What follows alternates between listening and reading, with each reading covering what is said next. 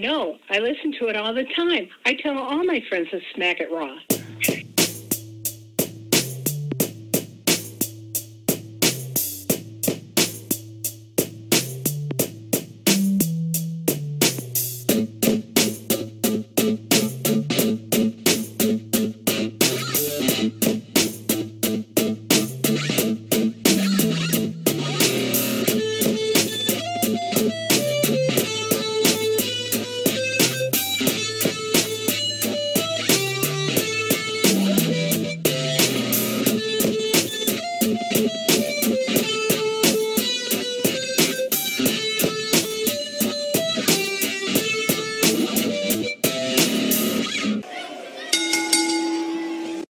Following podcast contains mature content. The views and opinions expressed by the host are not necessarily those of the host. Social discretion is advised. Ladies and gentlemen, welcome to the Smackin It Raw podcast, episode 184, part 2, because this did not go so well last night. I think we lost Vince again, but I've got from Young Kings Wrestling, 2/3 of Young Kings Wrestling, the thespian TC, Mr. Ric Flair, the Nature Boy, Ric Flair, and Vince is probably going to try and pop in here. I guess there's something going on with his internet. We just started recording, and this is already the second time he's dropped out since we got on the call. So that's why I'm glad you guys are here to help me out, because who knows if he's going to make it or not. He's scared, man. He ready for that pressure. He know we're going to talk about that Sheamus and Drew McIntyre from Monday. He know he about to get on him. And so he just scared, and he unplugged his internet. I know the tricks. That talk. It did seem like he was weaseling out earlier. He's back. Cool. I'm having internet issues. Okay. We got that. We didn't say anything about you dropping out either. So you know what it is? He unplugging his Wi-Fi. How the fuck would I do that? He don't want to talk. He don't want to talk about that Sheamus versus Drew McIntyre. That was fire. Hey, I was just gonna throw it at him when we get to talking about Raw, but you know, we'll do that. We'll do that with that curveball. That one mid at best comment spiraled into this giant snowball, and I kind of like leaned into the skid just for shits and giggles, and now y'all won't let me have it. I didn't say Sheamus sucks. I just said I don't look forward to his matches. Then just for content purposes, I decided to do my best Stephen A and just drum up some controversy and just say he mid at best. Get some combo going. You turned heel, bro. That was all it was for me. You turned heel. Well, before we get into Sheamus and Drew, we want to shout out Mr. TC Fontaine, the thespian, who is booked. I got that exclusive last night. He got booked. Play it.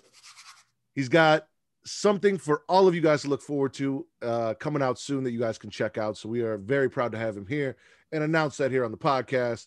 Now I'm not so sure. This might come out before theirs does. We'll see. So you might hear first here, you might hear first there, but definitely look forward to that. Also, TC, you and Vince and Reek all got those beautiful shirts on that I didn't know we were all dressing up together for. Why don't you tell them where they can get those shirts and a little bit about that fun you put together?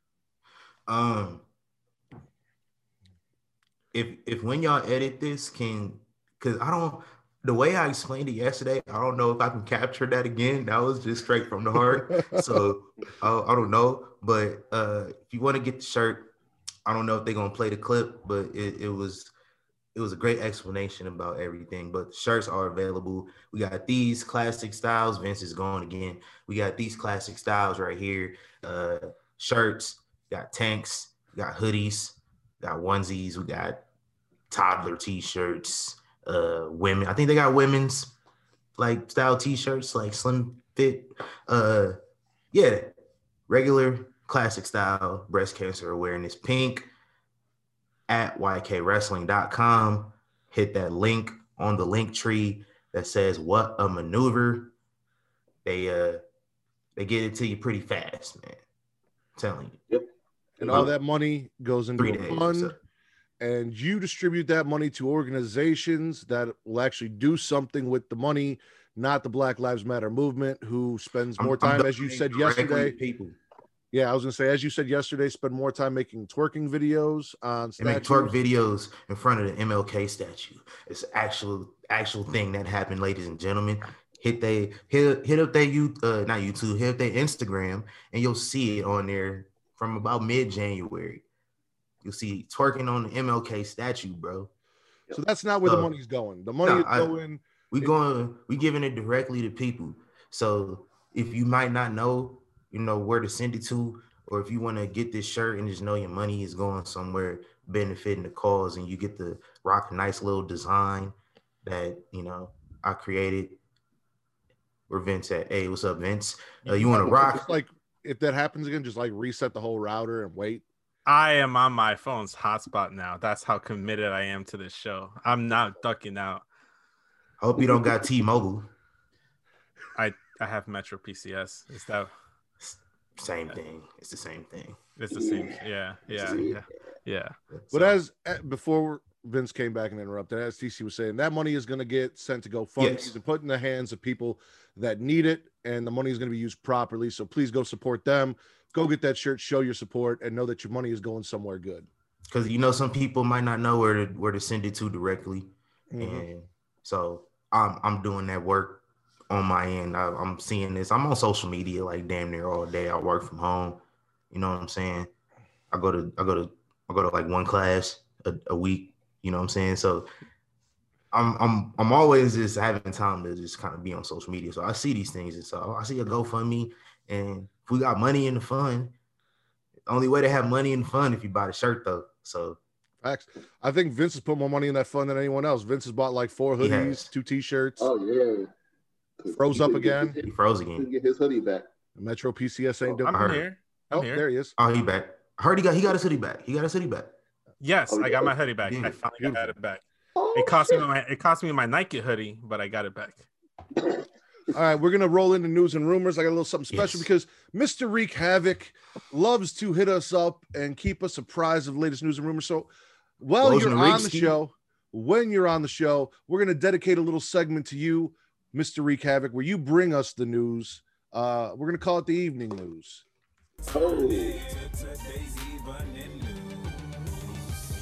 Yeah, chameleon there on here. Okay. I like that. So what you got? Right, so I got actually a couple things. I fully expected Paul Wall to play a chameleon there. So that's what's up. That's what's up. You know what I'm saying? I'm digging it. All right, so I got a couple things here. First and foremost, everyone that was concerned about NXT's involvement in WrestleMania because of lack of a takeover, something like that, you don't have to worry.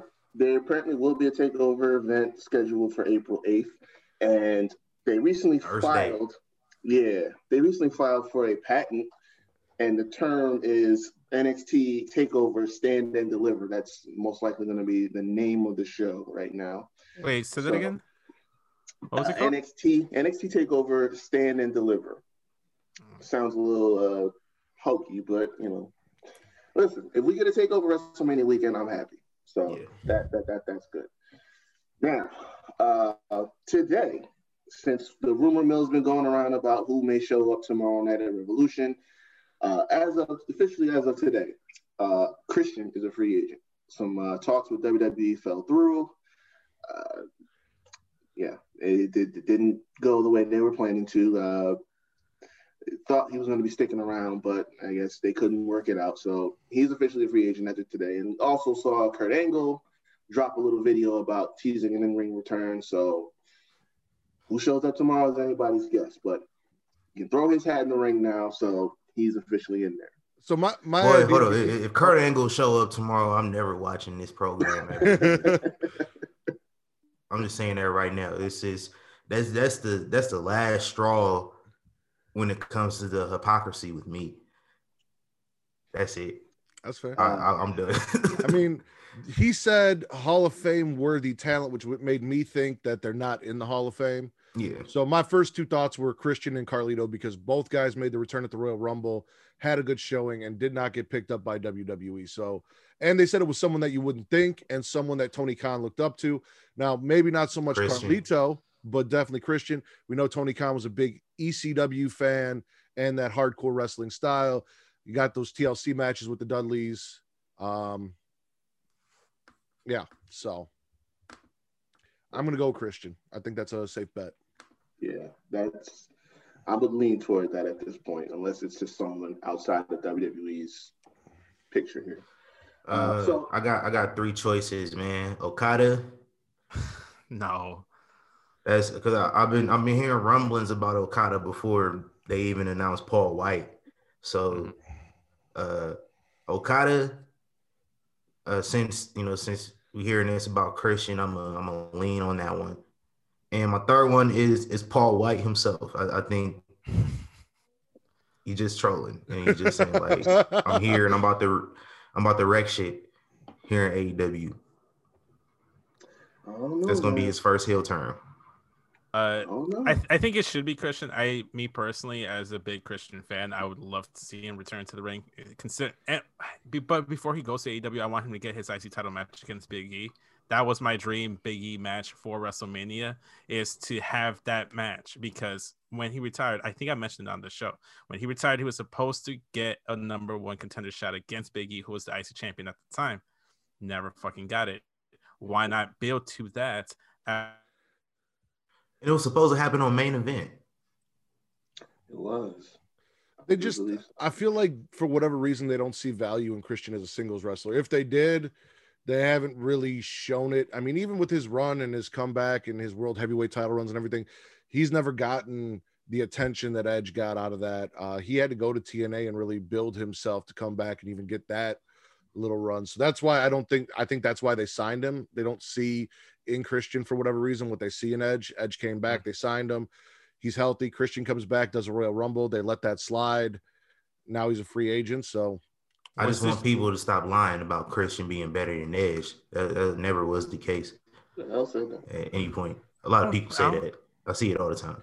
I like Christian more than Edge, but I can't sit here and say he's better than Edge. You can like him more than that, but just be honest and say Edge obviously had a better career. I think Edge, as a worker, as a character, was better as well. In ring, not to say Christian was bad, but in ring wise, I think they're about even. They're about the same in the ring. Yeah, they're about even in ring. What else you got, Reek?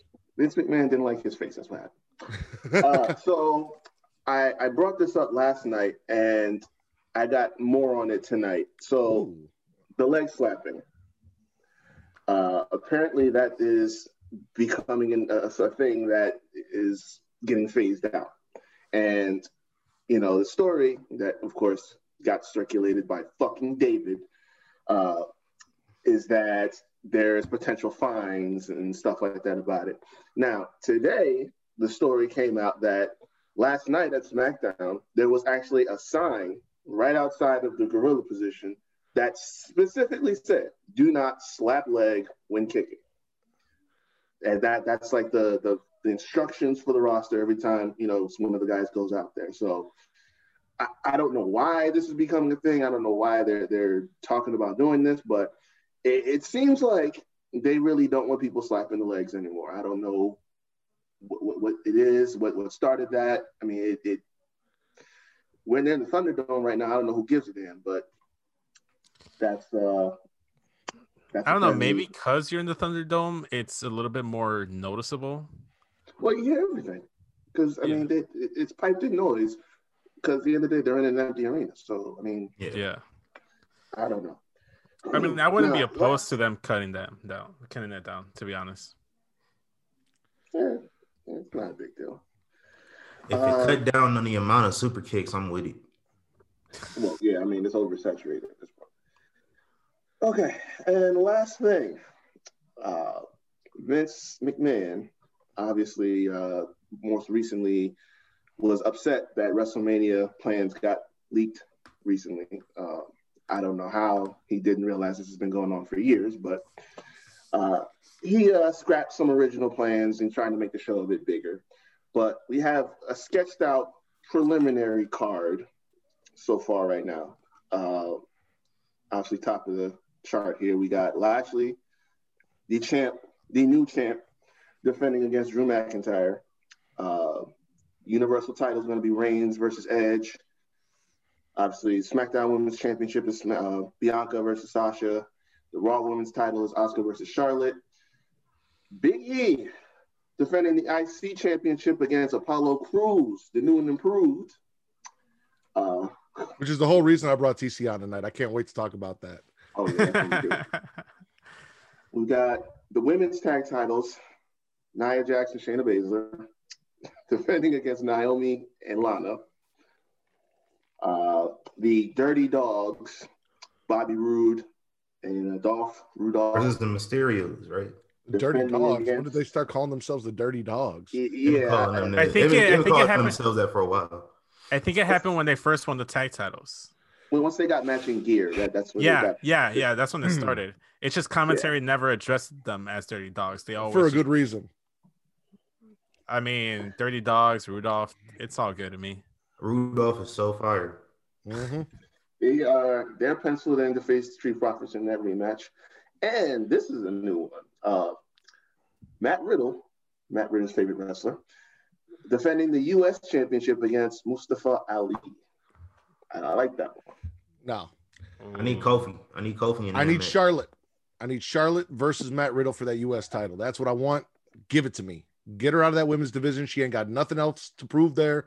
Nothing else to do there. She's just fucking shit up. I don't think. Let her go beat that man. We're ever in that. I would love to see that, Matt, but I don't think we're ever going to see that. Like, consider like what we saw with China. I don't think we're going to see. I think the most we'll get is her entering the men's rumble like Nia did. But if there's anyone on the current roster right now that can play that Chris Jericho versus China role, it is Matt Riddle. Yeah, I can see that. Yeah. And since you mentioned that was because we talked about that. Obviously, with Lacey out because of her real pregnancy that wasn't actually just storyline. The plan was to have Lacey go over at Elimination Chamber, win the Raw Women's title, and she was supposed to face Charlotte at Mania for that championship. So, as has been said on the show before, once again, babies have played a role in a storyline being strapped with chains. Thank God for boob jobs and babies. Boob jobs and babies. Saving WrestleMania, because that was not a match I was looking forward to. I mean, don't get me wrong. I didn't hate the story as much as like everyone else seemed to hate it, because that kind of storytelling, that kind of shit happening, but mixing in actual women's wrestling was cool for me to see, because that's the stuff I grew up on, and with the men and the women, like that was just normal wrestling storytelling for me. So it was a throwback to that, but instead of getting bra and panties matches and HLA and people making out in hotel rooms, we were actually going to get Charlotte whooping Lacey's ass. Like, I was cool with that.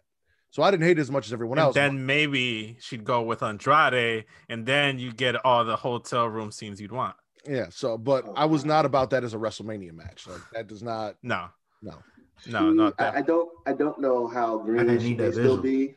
And after the cringy matches I saw with Becky, where she was like literally walking her through the entire match, I'm like, don't put her in there with Charlotte. Don't do that. You guys, before we move on, you guys want to talk about Soulja Boy real quick, or? How is that not on news? I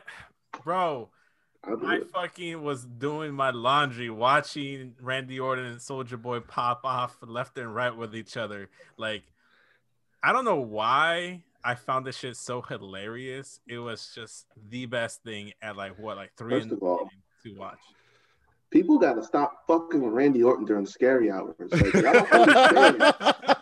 It is not safe to tweet anything in that man's direction between the hours of 2 a.m. all the way through to about 4 or 5. Leave that man alone. Don't talk about wrestling. Don't talk about him. Just shut the fuck up. Because that man is ruthless beyond hell. And let me interject real quick, because it wasn't even that. It was a Soulja Boy tweet. Soulja Boy tweet, he said, rap game faker than WWE. Yeah. Dijakovic. That was posted 3 days before all this happened. So T-Bar, or my guy Dijakovic, commented on it. And then Randy Orton commented on that one. And then they started going back and forth. So Randy Orton came at Soulja first. But it's just the fact that he just happened to see this tweet at 4 a.m. on the East Coast. So I guess my biggest question is why the fuck is that's like Randy Orton's scary? Like why is he always like the most active at that time? Is it like like post coitus and he's on the phone, like he's already like stuck it to his girl, so now he's on the phone just dicking around. My assumption they get off of work at like 11 o'clock. Yeah. Right. You probably don't get home till about around after midnight. Mm-hmm. Which leaves a couple hours for him to just kind of do whatever. He's just up. He might be playing video games. Well, that's what I was gonna say. Wrestlers get drunk after events all the time. So he listed all of his favorite rappers. He had them all there. So my guess is he got off work, had a couple drinks, put on some Lil Wayne, maybe some Jay-Z, hopped on some Call of Duty. Said some things he probably shouldn't have said that TC didn't hear, so they didn't happen. Oh, no, I don't be hearing nothing. Mm-hmm. Conveniently. And then Soulja Boy, who's not in his playlist, popped up, and he's like, "Oh no, fuck this." But who the fuck? How the fuck is it in 2021? We are talking about Bow Wow and Soulja Boy more than we have in the last decade. I don't understand that. I was bothered by Bow Wow code though. I was just bothered by the fact that everyone kept calling Soulja Boy a one-hit wonder when, No, Soulja Boy got plenty of hits. I was like, you act like Kiss Me Through the Phone wasn't a thing. Like, that was my shit. Yeah. Turn my swag on? Yeah. Come on now. Yeah. Also, too, Bow Wow and Soulja Boy, they had Marco Polo together, and it was a decent try to have into my fucking, playlist. I forgot all about that shit. Yeah. So, that definitely was on there, though. Yeah. Gucci Bandana? Y'all remember that one? Yeah. So my question for the three of you, I'm gonna let the three of you guys debate. Do we want to start with what I think was the biggest thing in wrestling, which happened on Raw, or do we want to end with Raw? Let's end with Raw. I say let's start with SmackDown because unfortunately you didn't see SmackDown. I didn't finish SmackDown. Okay. I watched the first half hour. I literally got to the start. I'm gonna be on my platform for SmackDown too. Don't worry. I know you are. That's why I'm stoked for that. So you guys good with starting with SmackDown? Yes, sir. Yeah. All right. So Daniel Bryan comes out and says, listen, nobody asked me if I wanted to have this match. You guys just made this match and said, oh, he's a good guy. He'll go do it. He does whatever we ask. I don't want that match. I want a singles match for the world title. And I'm going to do everything in my power to make that happen. I don't want that tag match. You didn't ask me for it. Roman comes out, says a bunch of shit about Daniel. And then Jey Uso, who has fallen so far from the guy who was main eventing against Roman Reigns for the WWE title, again, puts his foot in his mouth, steps in where he does not belong, says that they don't need to worry about the title because tonight in their cage match, he's going to get beat, and then tries to go for a cheap shot, which Daniel then counters and makes him look like an idiot. Poor Jey Uso. Man. I like this fire from DB. Like, I appreciate it. He's really kind of creating that little suspense about, whether or not we'll get a triple threat at Mania, which I won't be mad about, honestly. I honestly, I prefer it. Yeah, I think one-on-one is just you. But that's me. Yeah, I mean, one-on-one, I don't think the story is really there, which the two main championships on SmackDown, I don't think they're doing that great of a job building up those matches at Mania. No, they're not. I'm gonna go ahead and say I'm not against Edge winning the Rumble because why not? It was cool, especially what he's done with it. Yeah. What I've always been saying before Edge even showed up at the Rumble is it should have been Daniel Bryan. This is the story you build. Daniel Bryan wins the Rumble, goes on against Roman Reigns. Look at that promo we got tonight. That right there got me thinking, why the fuck is Edge just cock blocking this match? Like, I just want to see Daniel Bryan versus Roman Reigns at WrestleMania because that's going to slap. I think that's going to be part of the story, too. Like, you look at Daniel Bryan, Edge is continually getting in the way of what he wants. And we might see that late 2018 Daniel Bryan come out again, possibly. I can sense it. And I wouldn't be mad if he won the belt off of Roman. And I like how the gimmick is just basically, I'm the best wrestler on the planet. I should be getting what I deserve now. He's kind of like basically saying like, no, I should be the champion. I want to be the champion instead of just settling for less. Like I did my time being a company man for the last 7-8 months. All right, I'm ready to get back to competing. I love it. I love it. I'm not with you on the Daniel Bryan Roman Reigns as a WrestleMania match, because that's a match we could get at any pay-per-view. Like you can see that at any pay-per-view. That right there doesn't like, oh my God, that's a WrestleMania main event. Whereas Edge coming back, you get like if Keith Lee had won, which we all wanted, it's his rise. Like that to me, that's WrestleMania Royal Rumble worthy main event. I can see Edge versus Roman Reigns at Backlash or SummerSlam. I could also see them booking that at one of the big fours. So, they threw John Cena versus Roman Reigns at what, like No Mercy? No Mercy. Yeah, exactly. So like they'll freaking do it. Like nothing against Edge. I just don't see Edge and Roman as a Mania match. I'm interested in it. I want to see it. It just doesn't feel like a big time Mania match that I want to see. Keith Lee versus Roman Reigns, Daniel Bryan versus Roman Reigns, those feel to me like WrestleMania main event worthy matches. I do have hope that Keith Lee, when he makes his return, comes back for the man that we will be talking about later, who did some great things this week that did take him out of action. That would be fantastic. But we have more of this Baron Corbin, Sami Zayn reluctant partnership where Corbin does not want to be Sami's partner. Corbin ends up defeating Montez Ford with Sami's help and then leaves. Dawkins beats Sami, and then Sami like loses his shit and starts questioning his documentary camera crew. He's like, who the hell are you? Who hired this guy? I didn't hire this guy. And he like knocks out one of his fucking... Wasn't the guy he knocked out Blake Christian? Yeah, that I don't know. Yep, I think so. Yeah, it was Blake Christian. Normally I go for the whole paranoia thing. I'm just... this one ain't cutting it. It's not doing it for me. Sami Zayn is stale. We need to figure something. I think he needs to go babyface. They need to go to the next chapter in whatever they're doing with him right now, because we've been doing this documentary thing for like 5 weeks now. Yeah. All right. Pay it off. We gotta go to the next. What's next in this story, because it's very interesting. It's just you dragging out this part by so. I mean, he's been doing the conspiracy thing since like the summer. Oh, I'm the real Intercontinental Champion. There's a conspiracy against me, and then you lose it, and it's still on. That's like, bro, you lost the belt in December. It's March now. Let it go. And all he's been doing is taking L's. So that too. Not doing much for him. The man who is single-handedly ruining the women's WrestleMania main event for the SmackDown Women's title gets fired by Carmella because she said he's a snake and fuck that shit and just disrespected him, slapped the wine out of his hand backstage. And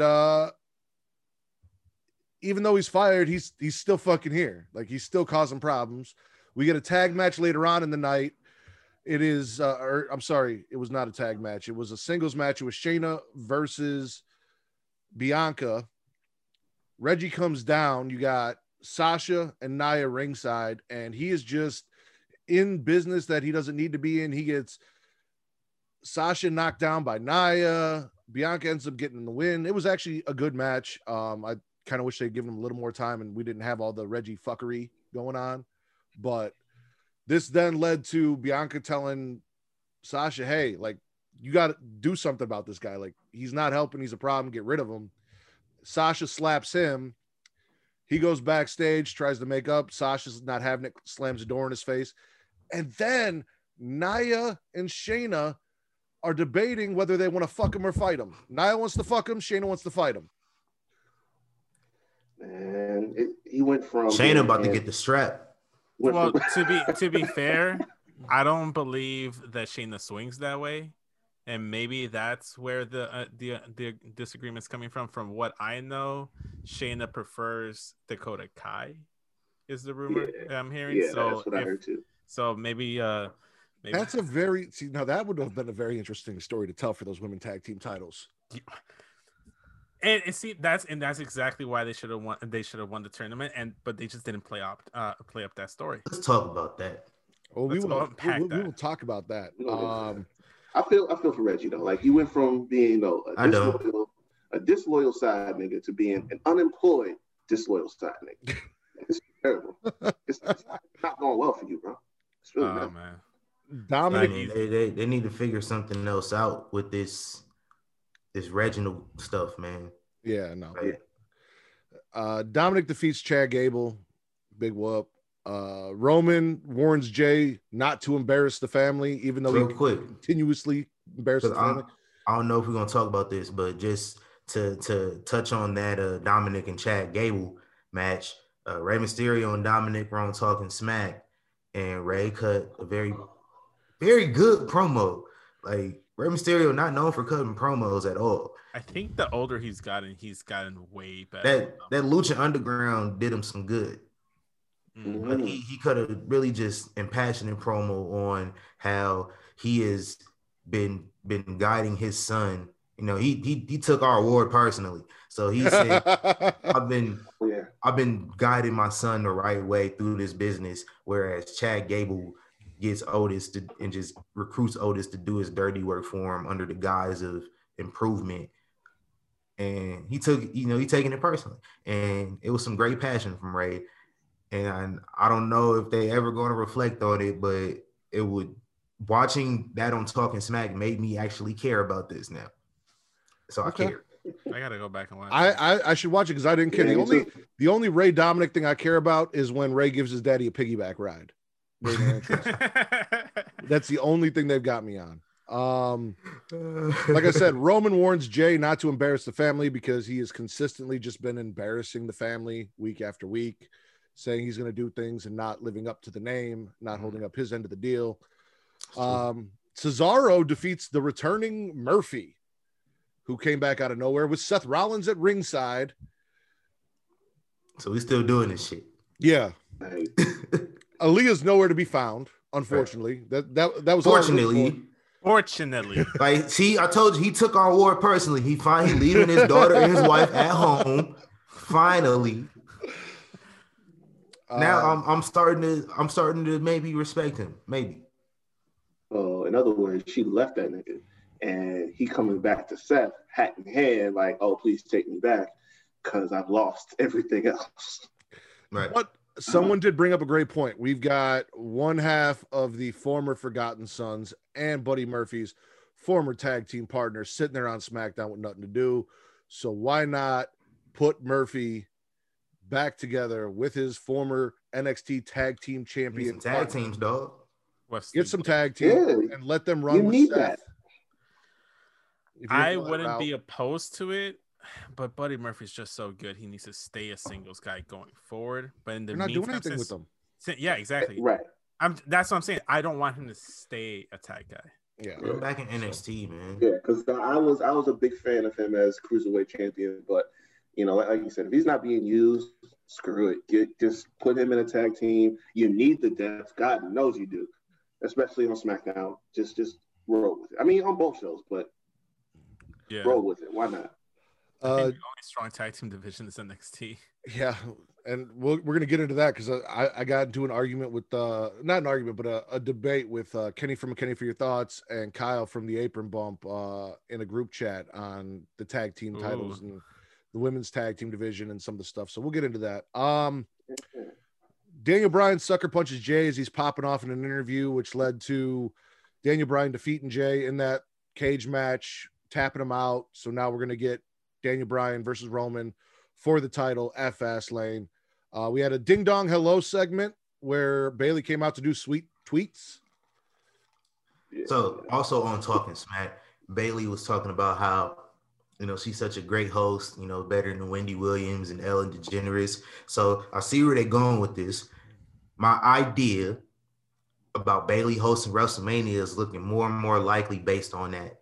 Cut the check, man.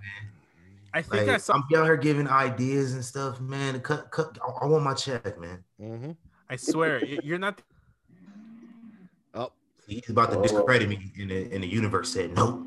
Well, here's the thing. Vince's sister is a huge Bayley fan, so if they're actually pulling tweets, I think we should get your sister on an episode of Sweet Tweets for Ding Dong Hello. Get her name out. Homies. Yeah, might as well. And they actually are pretty close. Like, they've actually met a few times. So she actually knows her. Like, at one point, funny story, my sister's changed her Twitter handle, and Bailey's like, "Hey, has anybody seen?" We're gonna give him a second when he comes back. I think I'll have him repeat that. he's talking about too. Yeah. And once he comes back, and has anybody seen what? What is the what was the at? You froze, Vince. Finish your story. I Punk by Nature. Okay. So she had changed her at, and then Bailey was like, "Hey, what happened to my girl Veronica from Chicago at Punk by Nature?" Yeah. And then everybody was tweeting my sister, and then she ended up changing her at right back to like the original one. Yeah. All right, this is what I'm here for on SmackDown. So I got mad because we had what I thought was a fire fucking promo from Apollo Crews, who came out in his new character and killed it. And all I saw on the IWC was slander, talking about how this man, they don't like how he's using this accent all of a sudden. They were comparing it to a bad ripoff of Black Panther, blah, blah, blah. Now, I will say this. I understand if the concern is that people think that this is more typical WWE racist stereotype BS, like that I get. I don't see it that way. And I'm going to let TC talk on to why it's probably not that way and why this is probably coming from Apollo. But when he came out and basically said, I mean, he said it in his promo, I started acting a certain way to be accepted and fit in because I was getting made fun of and picked on. But this is who I am. So all of that American talk, normal dialect that we've heard was him trying to fit in, to be accepted because he felt like he wasn't and couldn't be who he was. Now he's sick of doing that shit. He's sick of walking around with a big smile on his face and not being himself. And this is who he is. Now, TC, give us your thoughts on our man Apollo Crews and this new gimmick with his guards and his spear and the green and white. All right, first I want to address this post. I'm in this group. It's a Black wrestling fan group, and a lot of people in there, a lot of stuff going on. I saw a post this morning, and they said some bullshit. They said having Apollo Crews come to the ring with a spear is like having the New Day come out to the ring eating chicken and watermelon and not pancakes. But some of y'all don't see that. Now, y'all remember on Space Jam when they needed that one last point to win, and Michael Jordan said, that's how big of a reach this is right here. Okay, I'm gonna just get that out the way. No, that's part of who he is. That's exactly what he said in the promo. This is who he is. So, if I can make a comparison, what up? If I were a wrestler, and for whatever reason I want to start eating tacos on my way down to the ring, yes, does that fit like a certain stereotype? But guess what? I also happen to fucking love tacos. Like, I will eat a fucking taco any day of the week. That's the one food I will never turn down. Yeah, the spirit is a part of his culture, even though that, people, growing up would have used the fact that Africans had spears and certain things, and they would use it in a derogatory way. But that's who he is. That's what he is representing. The dialect, like, not every African dialect sounds like the ones you heard in Black Panther 3 years ago. It's more than that, bro. Is more. Come on, bro. Like, it's so many different African dialects, but I don't expect people who don't know any Africans in real life to know that. What I wanted you to speak to was, hold on one second, Reek. So the thing that a lot of people are talking about is they think that, like I said, this might be some typical WWE stereotypical BS. But his idea. I was gonna say, talk about Uha Nation. What he was doing before he came in. No, I'm not even gonna hold you. I'm not that familiar with Uha Nation, but I do know this is very similar gimmick to what he was running. It's who he is. This dude's name is actually Uha. That's Nigerian as a motherfucker. I was about to say that. I'm like, this man is. I did some research because when this whole thing started, I'm like, let me just verify real quick. This man's name is Sesu Uha. That's about as Nigerian as African a name as you're gonna get. So if the man wants to be African. And to tradition. But how are you gonna say his African accent isn't good when that's his actual accent, bro? Yeah. The man is being himself. You have this one-dimensional view of what Africans are, or what just Black people are in general. Everybody has this one-dimensional view of what Blackness is, or what being African is, and they think they seen the Black Panther movie 3 years ago. They think they know everything, and no, that's not the case. And white people, stop speaking up and calling shit racist. Stop talking about stop being loud and ignorant about stuff you don't know. Exactly. Hey, it's cool if you want. If you're ignorant, that's fine, because the actual definition of being ignorant isn't anything negative. It's just mean you don't know. I'm ignorant about a lot of stuff. I don't know it. But if I don't know it, I'm not going to speak on it as if I do. I'm not going to be loud about it and comment on it as if I know what I'm talking about. And don't fight fight for a joke either. Like this wasn't, something to just throw out people to make you laugh. He's dead serious. Mm-hmm. Right. He threw fucking steel steps on this nigga B's back. Like, come on. This dude is not joking around here. He brought this gimmick out, came out with a damn spear like he was Shaka Zulu, got a royal guard behind him. I seen somebody say that, you need to see Kofi Kingston to learn how to do an accent. Like, what? Kofi's Jamaican accent was bad. And Kofi's not even Jamaican. Yeah, that's not ever again. I bet if Kofi came out speaking in his native accent, you talk about how that don't sound like either. Yeah. He's from Ghana. Yeah. So, I mean. Although his theme was a fucking bop. It was. It's like. All right, Vince, starting with you since you weren't there. From what you heard, from what we described to you, you spit in a swallow in SmackDown. Vince froze. Oh. Reek. Oh, no, you're back. Vince, go ahead. Based on which was and I fucking froze again. No, you're there. No, you're good. Go ahead. Spit a swallow. I'm gonna swallow before I freeze again. Okay. Reek, where you at? I'll swallow. It was good. It was a good show. TC? Same. Yeah, I'm gonna swallow as well. It wasn't my favorite SmackDown as of late, but it wasn't bad. There was some stuff in there that I wasn't really feeling. And like you said, if I watched Talking Smack, I might have felt some of that stuff a little more. But yeah, I just wish they Apollo was on Talking Smack too, by the way, and just putting his makeover as well. So Talking Smack, it is very complimentary to the show, and I don't know why we don't. It is, but it's not SmackDown. It's must-watch TV every week. That's what it is. I would say if you really want to understand what they're not going to tell you on SmackDown, I don't know if it's network restrictions or what, but they put over stuff a lot better in the 25 minutes on Talking Smack than they do in the 2 hours. I can read the manga all I want, but like I don't need to read the manga to enjoy Dragon Ball. I'm just gonna put that. I'm just saying that's the best way. That's true. That's true. I don't get the Are you happy that I made a Dragon Ball reference in your presence, Reek? Are you finally happy that I did it while you were here? I'm here now. I didn't get the reference. That's what's up. And I like that he's here too, because he doesn't get it. It's all right. It's all right. Cool. But now, Talking Smack has everything you could possibly want. Like Kayla's on Talking Smack. It's the baddest chick in the backstage area. Paul Heyman is on the show. You're bad at like keeping COVID away.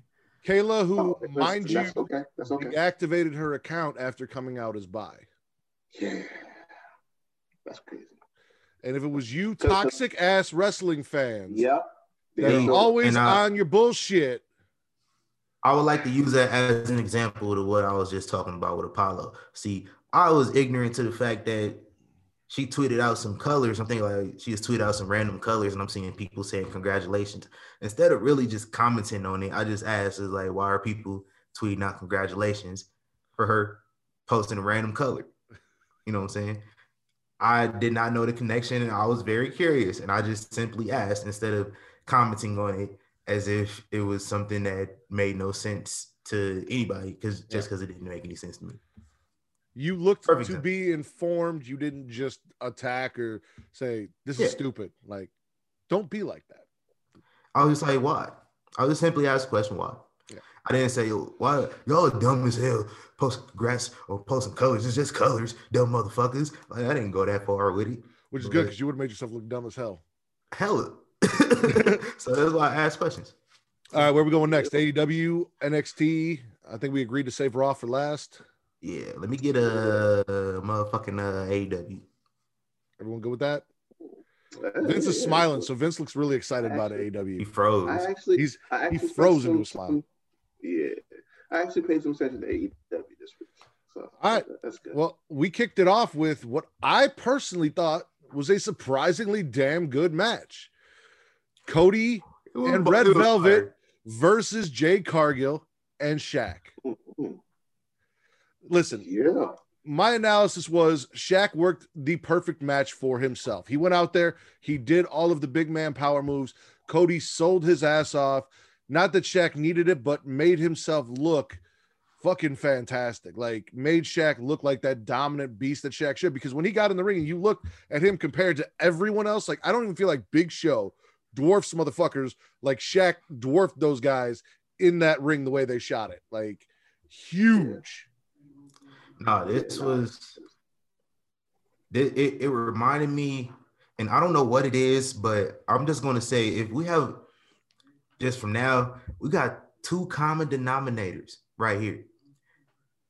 Mixed tag team matches featuring athletes outside of wrestling are 2 for 2 right now. Ronda, Kurt Angle versus the Alliance or the Authority, rather. That's what I thought of. Yeah. It reminded me of that match. It was so dope. Like, imagine if you had like a more athletically mobile, great colleague. That's what Shaq reminded me of. Like, he was doing a lot, had a lot of the same movesets, the chops and the big like that power bomb. He did the Brody Lee power bomb. It was perfect. It was, Cody didn't sell it long enough, but it was still dope. Yeah, no, Cody should have sold it. I will always he popped right back up. Yeah, but I listen. I will always respect somebody who's not a wrestler that goes out there and takes a bump like the one Shaq took through those tables. Like, I always respect Machine Gun Kelly for the bump he took.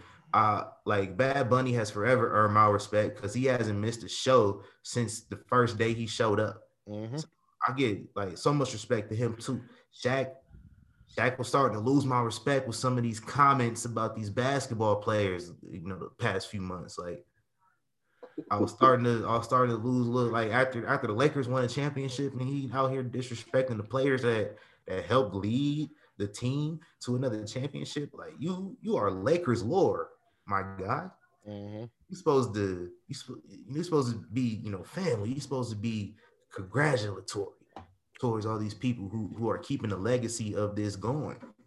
But he's shitting on our play. So, like, I was starting to lose respect for him, but I got it back with this match, man. This dude, just the table bump alone, the power bomb, just the move sets, like, he's out here. He got body slammed by Cody. Like, shout out to Cody too. I think you couldn't have did that. You couldn't have did that with the Chris Jericho at this point. I don't think. Like, Cody was a perfect person for that. And I mean, Jade and Red Velvet look good too. I mean, Jade's still a little green. She needs some tightening, but for her first televised match, or the first match, slam too. Yeah, like, perfect finisher for her. Got to give it to her. Yeah. We also had. Go ahead. What? Yeah, honestly, the other thing too was, like, that's my first, like, real time, like, actually getting a good look at Red Velvet. I think she, outside of everything else that was going on, that was a great showcase for her, honestly. Like, I don't know how long they're going to be sticking her in this, the Nightmare Family group, but I mean, she can go. So I was really digging that, definitely. I just got to say, how's your apprentice a better wrestler than you, Brandy? Ooh. That's a whole different conversation. All right. We had Death Triangle defeat a couple jobbers. Phoenix and fucking Pac working together. And then we had the press conference, MJF and Jericho's press conference, where we had Barstool Sports there, Conrad Thompson and Eric Bischoff. Yeah, I enjoyed Eric Bischoff. Eric Bischoff came in with the real hot question about how you're going to beat up the Bucks' dad and get yourself ready to get your ass whooped. The Bucks come out, interrupt. They talk about all the things their dad taught them. Promo was trash. Talk about how Jericho would be curtain jerking at the Performance Center, which, like, that's just not true. No, that was an unnecessary shot and not true, but I get what they were going for. And then also talked about MJF and Rosie O'Donnell, which then led my boys, the Get Yo podcast, on their latest episode to go look up that clip on YouTube of a 5-year-old MJF on the Rosie O'Donnell show singing "You Are My Sunshine," and it is some funny ass shit. Because I didn't get it, and so I'm wondering, like, it's 2021. Why is Rosie O'Donnell being mentioned in pop culture in any way? She's just not current at all, and so I just didn't understand it, and that took me out the promo. The Performance Center line took me out the promo, because if AEW wasn't around, Chris Jericho would probably be on Raw. You know what I'm saying? Like, he'd probably be on Raw. at this point in time. Not doing much of anything, but he's not going to be curtain jerking. He's going to be, probably getting a good showcase spot at WrestleMania at this point. Like, let's be honest with ourselves there. So, like, and the promo was just long as hell, and it just took me out of it. And I'm just not a fan of the Young Bucks either, so I might be a little biased. I was literally just getting ready to say, should we address the fact that Vince might not be back the rest of the episode? And then, like, right as I was waiting for you to finish, there he is on his phone, dedicated as all hell. Audio's not connected yet, but he's here. Oh, did not connect. There we go. Oh. Well, we're going to talk while Vince gets his audio situation. There we go. I am so committed to this. I grabbed my fucking phone. My internet completely went out. My hotspot was trashed, so I just said, I'm just going to hop on my phone. I'm making this terribly painful to edit for Travis later, but oh well. Yeah, he's probably going to fire you, but it is what it is. All those fails, man. You take that just one full audio track and just apply it. I gotta tell him, like, listen, the dedication, you got to respect the dedication. The man could have just said fuck it and gone and whacked off, or right. He could have put an RN on our show. Like, rented a hotel room. Just like, I'm out of here, dog. Try to bang it out with this girl, but no, he's here. You know what I just realized? TC's gonna have his face cut off for this episode. It's cold-blooded. See, now if you don't, I haven't said anything.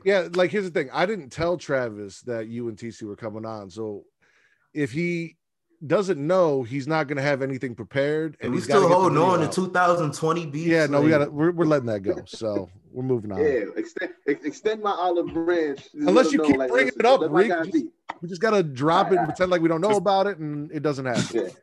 Just drop it, dude. We get a brawl breaking out. The Good Brothers end up helping the Young Bucks put Ortiz and Santana through some tables. It was what it was. I enjoyed the Eric Bischoff part. I enjoyed the fact that Get Your Podcast pulled up a little 5-year-old MJF singing on the Rosie O'Donnell show. That was fun, but that wasn't part of this. So you want to know something just completely weird? MJF's actual Facebook popped up on my People You May Know. Really? And it's under a different name, so like you're not gonna find it, but it's him because he has like I'm mutual friends with other actual wrestlers, so I know it's him. Yeah. And well, I was like, wow. On Rosie O'Donnell, she does announce him as Max Friedman. Yeah, that's his real name, but his Facebook is under a different name. So. I don't blame him. I would too. You got to live up to the gimmick, man.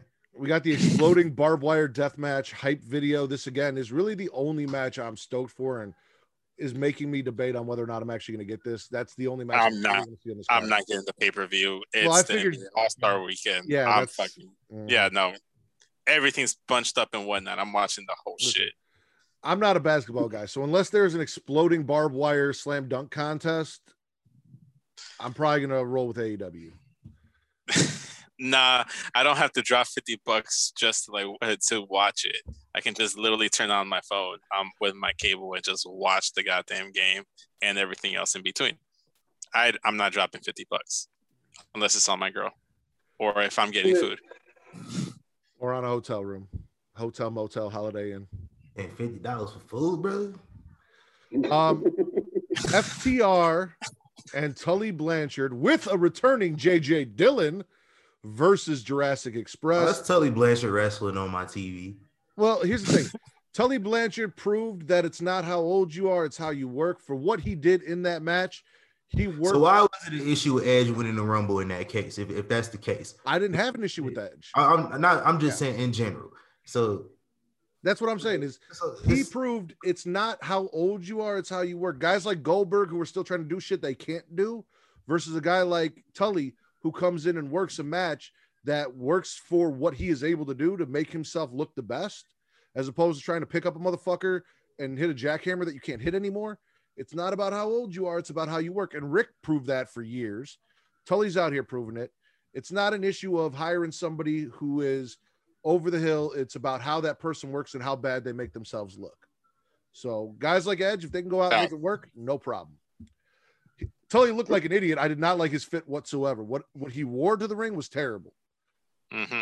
My guy went into old buddy from Private Party closet.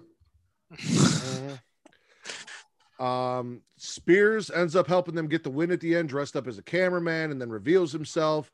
Also, we got a little Four Horsemen action as Arn Anderson comes out on the stage, pays a little respect to Tully and JJ. And who knows, maybe the big signing this Sunday is Ric Flair, and we're going to get the return of the Four Horsemen in AEW because Charlotte did send his ass home. So, that, you know what? I kind of be geeked to see that a little bit. Just so long as it doesn't overstay its welcome. Maybe that's how they introduced the Four Horsemen to AEW, like they wanted to with FTR, Cody, or whatever combination of people. Oh, like why the hell does Cody want to be in the Four Horsemen? These dudes terrorized your dad for years. True. But I mean, we talked about it on an episode that we recorded that's going to come out later for Return to Wrestling, our second show, where Ric Flair was talking about fucking Mongo's wife for months. And then all of a sudden, you drop that man a briefcase full of money and a t-shirt, and he's like, Four Horsemen, I'm on board. Fuck my wife all you want. Just keep paying me. So, speaking of which, we brought up Tony brings out Paul White, who cuts a promo about being on commentary for their new 1 hour show and says this Sunday, a new Hall of Fame worthy signee will put pen to paper for AEW. It's not who you think it's going to be. Tony Khan confirmed kind of that it is a male wrestler, not a female wrestler, which ended some speculation of like a Mickey James or a Lita or a Trish or anyone of that sort. AJ Lee were some names going around. So you guys got any, I mean, I think we talked Christian, any other big names that you'd be excited for to actually sign and go over to AEW that might help them out? I don't think there is a big name unless it's someone from New Japan, like an Okada, like TC was mentioning, or unless it's a big name that everybody wants to see, like a CM Punk. I don't see any name out there. Christian or Paul White himself. If it's Paul White and then they just do a fucking troll job, a swerve, I'm gonna be disappointed. That's just fucking ass. That's terrible. That's highly. But I do wanna ask the people that have spent the last 5 years bitching about Brock Lesnar, why y'all want to see him show up so badly?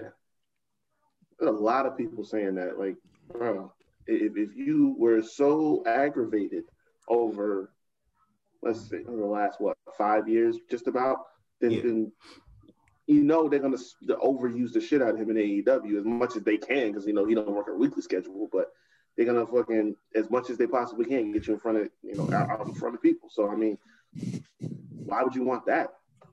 Especially when you got their whole idea is that you got something different from WWE. If he goes there, then that just ruins that whole concept pretty much. And he's only gonna work pay-per-views. So I got two things. It was 4 a year. One, somebody must have walked in and started tickling Vince because I heard him giggling and he shut his video off. Two, what if Mr. Wreak Havoc on Sunday, we are told that normally you have a 50-50 chance of Scott Steiner signing with AEW. You know something? Please, no. I will really have an issue with that. I really will. Actually, you know what? I won't have an issue with it. In fact, I'll probably laugh. I won't take it seriously whatsoever. I will have a good, healthy laugh at the expense of whoever made that contract out, whether it was Tony, whether it was, Cody, whoever. I will have a good laugh at their expense. Well, I'll tell you, that would just be funny. Whoever made the contract, I guarantee you Steiner's got the math down on that contract. Handle. No problem. I expect nothing less. That would be some good, and because I watched that clip the other day. Somebody like they had one of those pages where somebody brings up throwbacks and stuff, and I saw that one clip of the promo he cut on Samoa Joe, whatever the main event Mafia was sitting in the ring, and he's fat. Like that's why I would laugh, because you know what's coming in terms of promos to AEW. So Hot I Fire. wouldn't mind that. I would Hot actually Fire. watch more. That's what's coming. Yeah. Yeah, probably. Conrad, you're fat ass. Possibly a Young Kings worthy new promo bracket for 2021 featuring Scott Steiner and AEW. Oh, burning shit down. We're gonna have a promo madness just featuring all Scott Steiner. We're gonna get like 32 promos, 32 Scott Steiner promos. We're gonna go through, we're gonna find out which one's the best one. This way, Steiner Math will finally get the recognition it deserves. Because I will tell you right now, making sure it's getting to the finals. We also had Nyla lose to Rio Mizunami. I was surprised. We saw Nyla get tossed around like we don't see Nyla get tossed around in AEW. She was. I said I wanted that to happen. Taking German suplexes.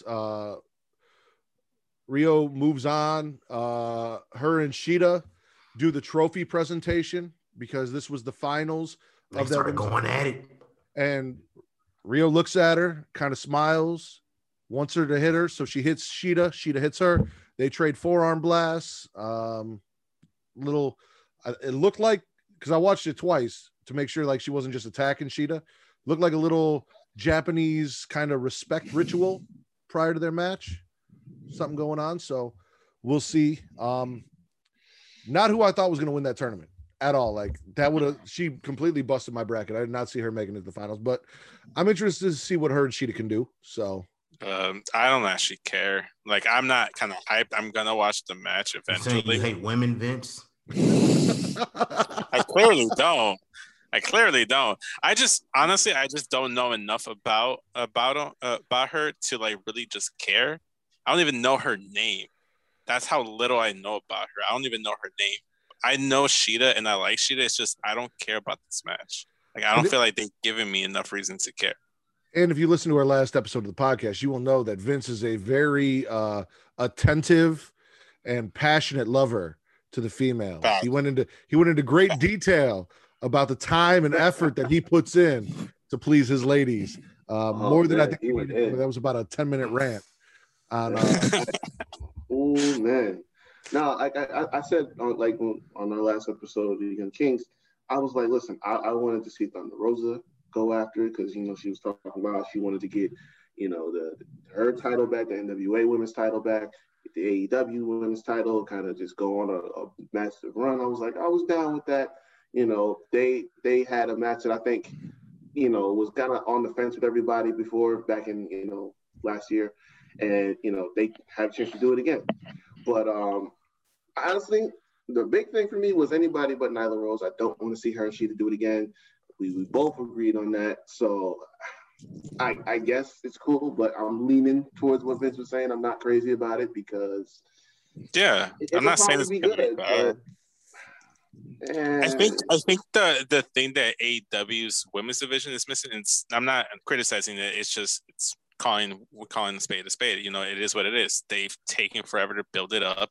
There's characters there that you care about. Unfortunately, we've seen matchups that we've seen all the interesting matchups like Nyla versus Shida. We've seen even Britt versus Shida, like Thunder Rosa and Britt. Like I feel like we've seen just about almost every good combination we want to see, and then at this point, there's no really like good opponent for Shida to take that title off for.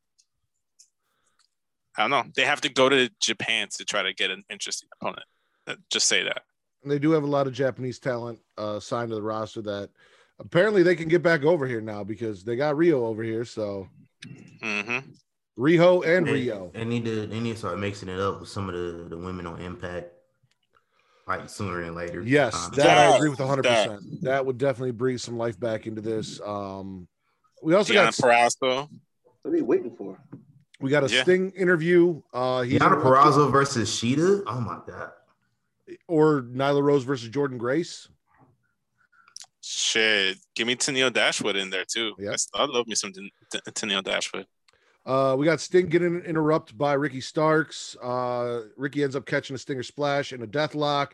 And then, despite the fact that he did not know his son was kidnapped and put into a body bag and dragged to the ring, Taz continues to bring Hook into dangerous situations, lets this man slide into the ring.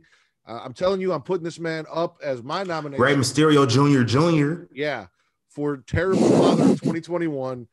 because Darby comes down and apparently somehow with Brian Cage and Ricky Starks and Hook, which is a terrible fucking name, and Taz and Powerhouse Will Hobbs, these 5 men cannot stop a 61-year-old man and a 98-pound emo child. And I don't understand it.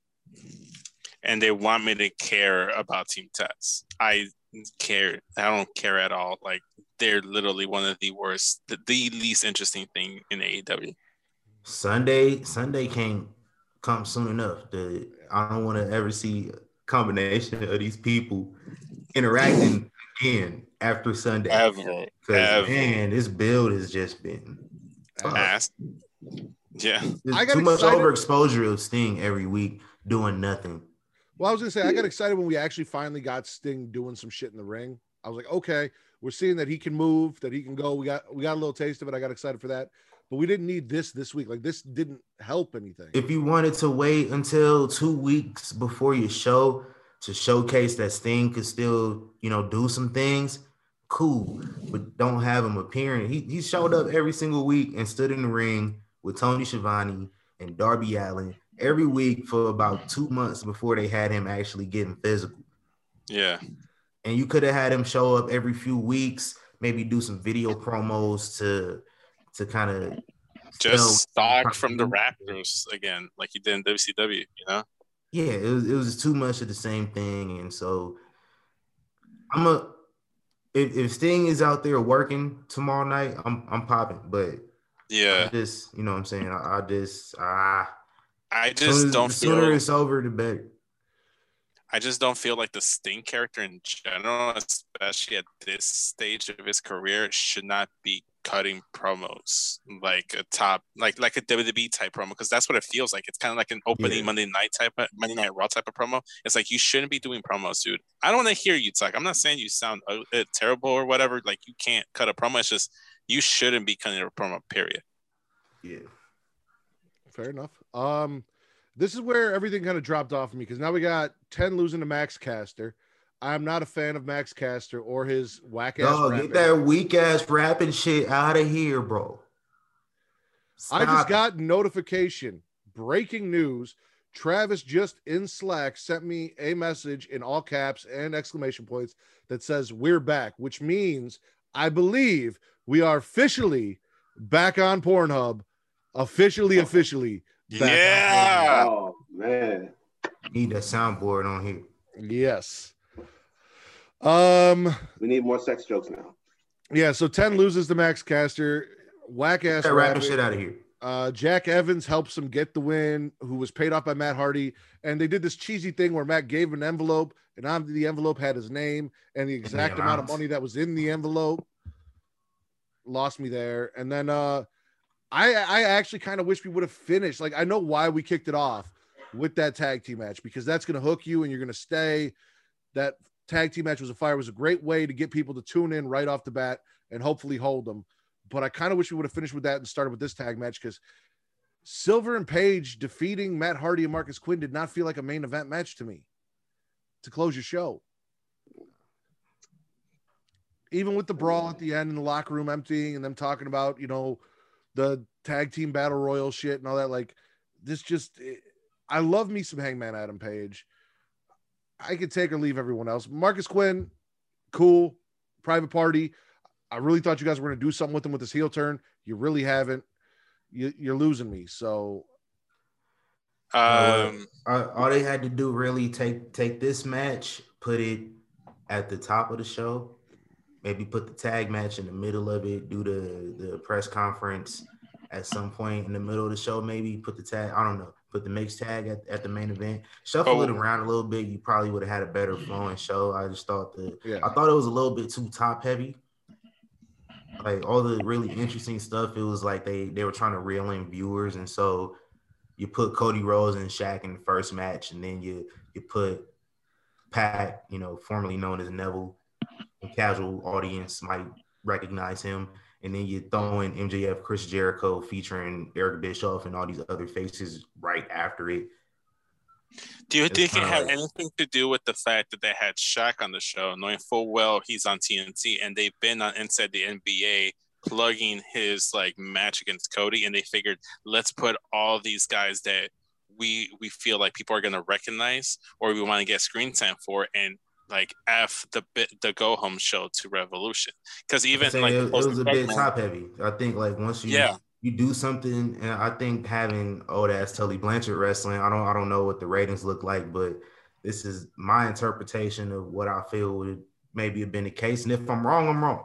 But from my perspective, if I was a casual audience member and I saw this old ass dude wrestling, I would probably just turn the channel, and I would miss out on a lot of stuff. They could have showcased some of their other talent, you know, Nyla Rose and Rio.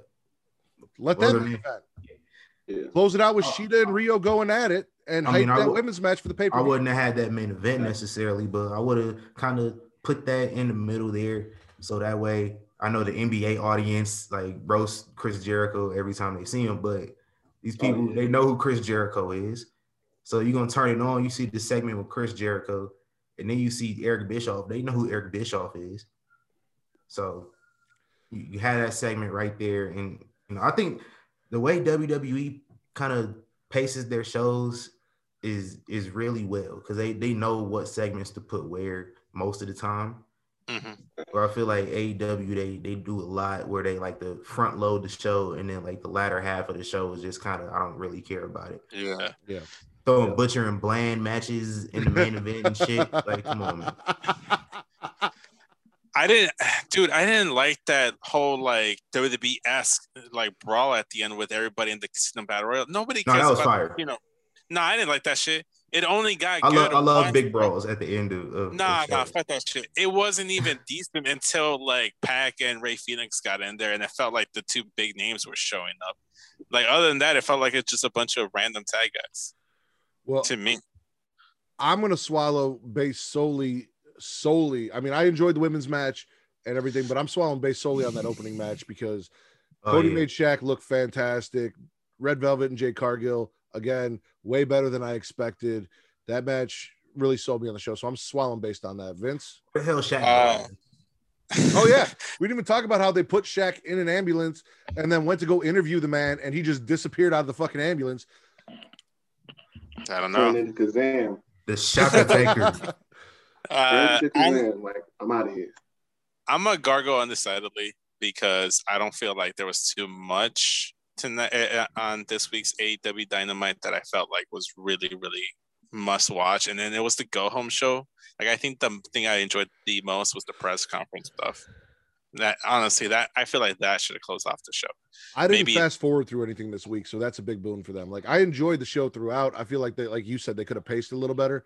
But normally shit will pop up, and I'm like, I don't care about this match. Fast forward to the end, and I didn't fast forward it all this week. So I usually just tune out. I'm watching it live, so if it's something I don't care about, I'm just like, all right, I'm gonna pay attention to NXT. But like, yeah, anytime the Acclaimed come on my screen, I don't watch. I don't want to hear that bullshit. Yeah. Oh my gosh, they're trash. What do you got? Reek, spit, swallow. I'm gonna shock the world and the Pornhub community that tunes into the show. I'm actually swallowing this week because I didn't even finish the whole show. You heard that, this folks. Is the most invested in AEW I have been. Look. I didn't even finish the whole show, and this is the most invested I've been in AEW since its inception. So, just off that solely alone, I got to give it to him. TC, where you at? I kind of want to see Shaq wrestle more, man. I enjoyed the show this week. All right, so I think you guys all understand that. Come on, man. You know how he is. Last time he came out, he took a sip of his drink because he doesn't want to say it out loud. He doesn't want that soundbite out there. It's Pornhub, bro. Last time I was on PH, you know what my grief was. So I'm just trying to, you feel. There's nothing wrong with that, man. There's nothing wrong with that, man. Just own it, man. I'm good. Can we real quick talk about 205 Live in NXT UK? I mean, you can touch on a couple things if you want. All right, real quick. Shout out to the Saudi Taker. 41 straight wins. Mansoor winning again. He beat Kurt Stallion in the main event on 205 Live. And on NXT UK, I did see that. I don't know, the best women's match of the year by far. Just Kaylee reminded me, Ray I gotta watch that. versus Mako Satomura for the NXT UK Women's Championship.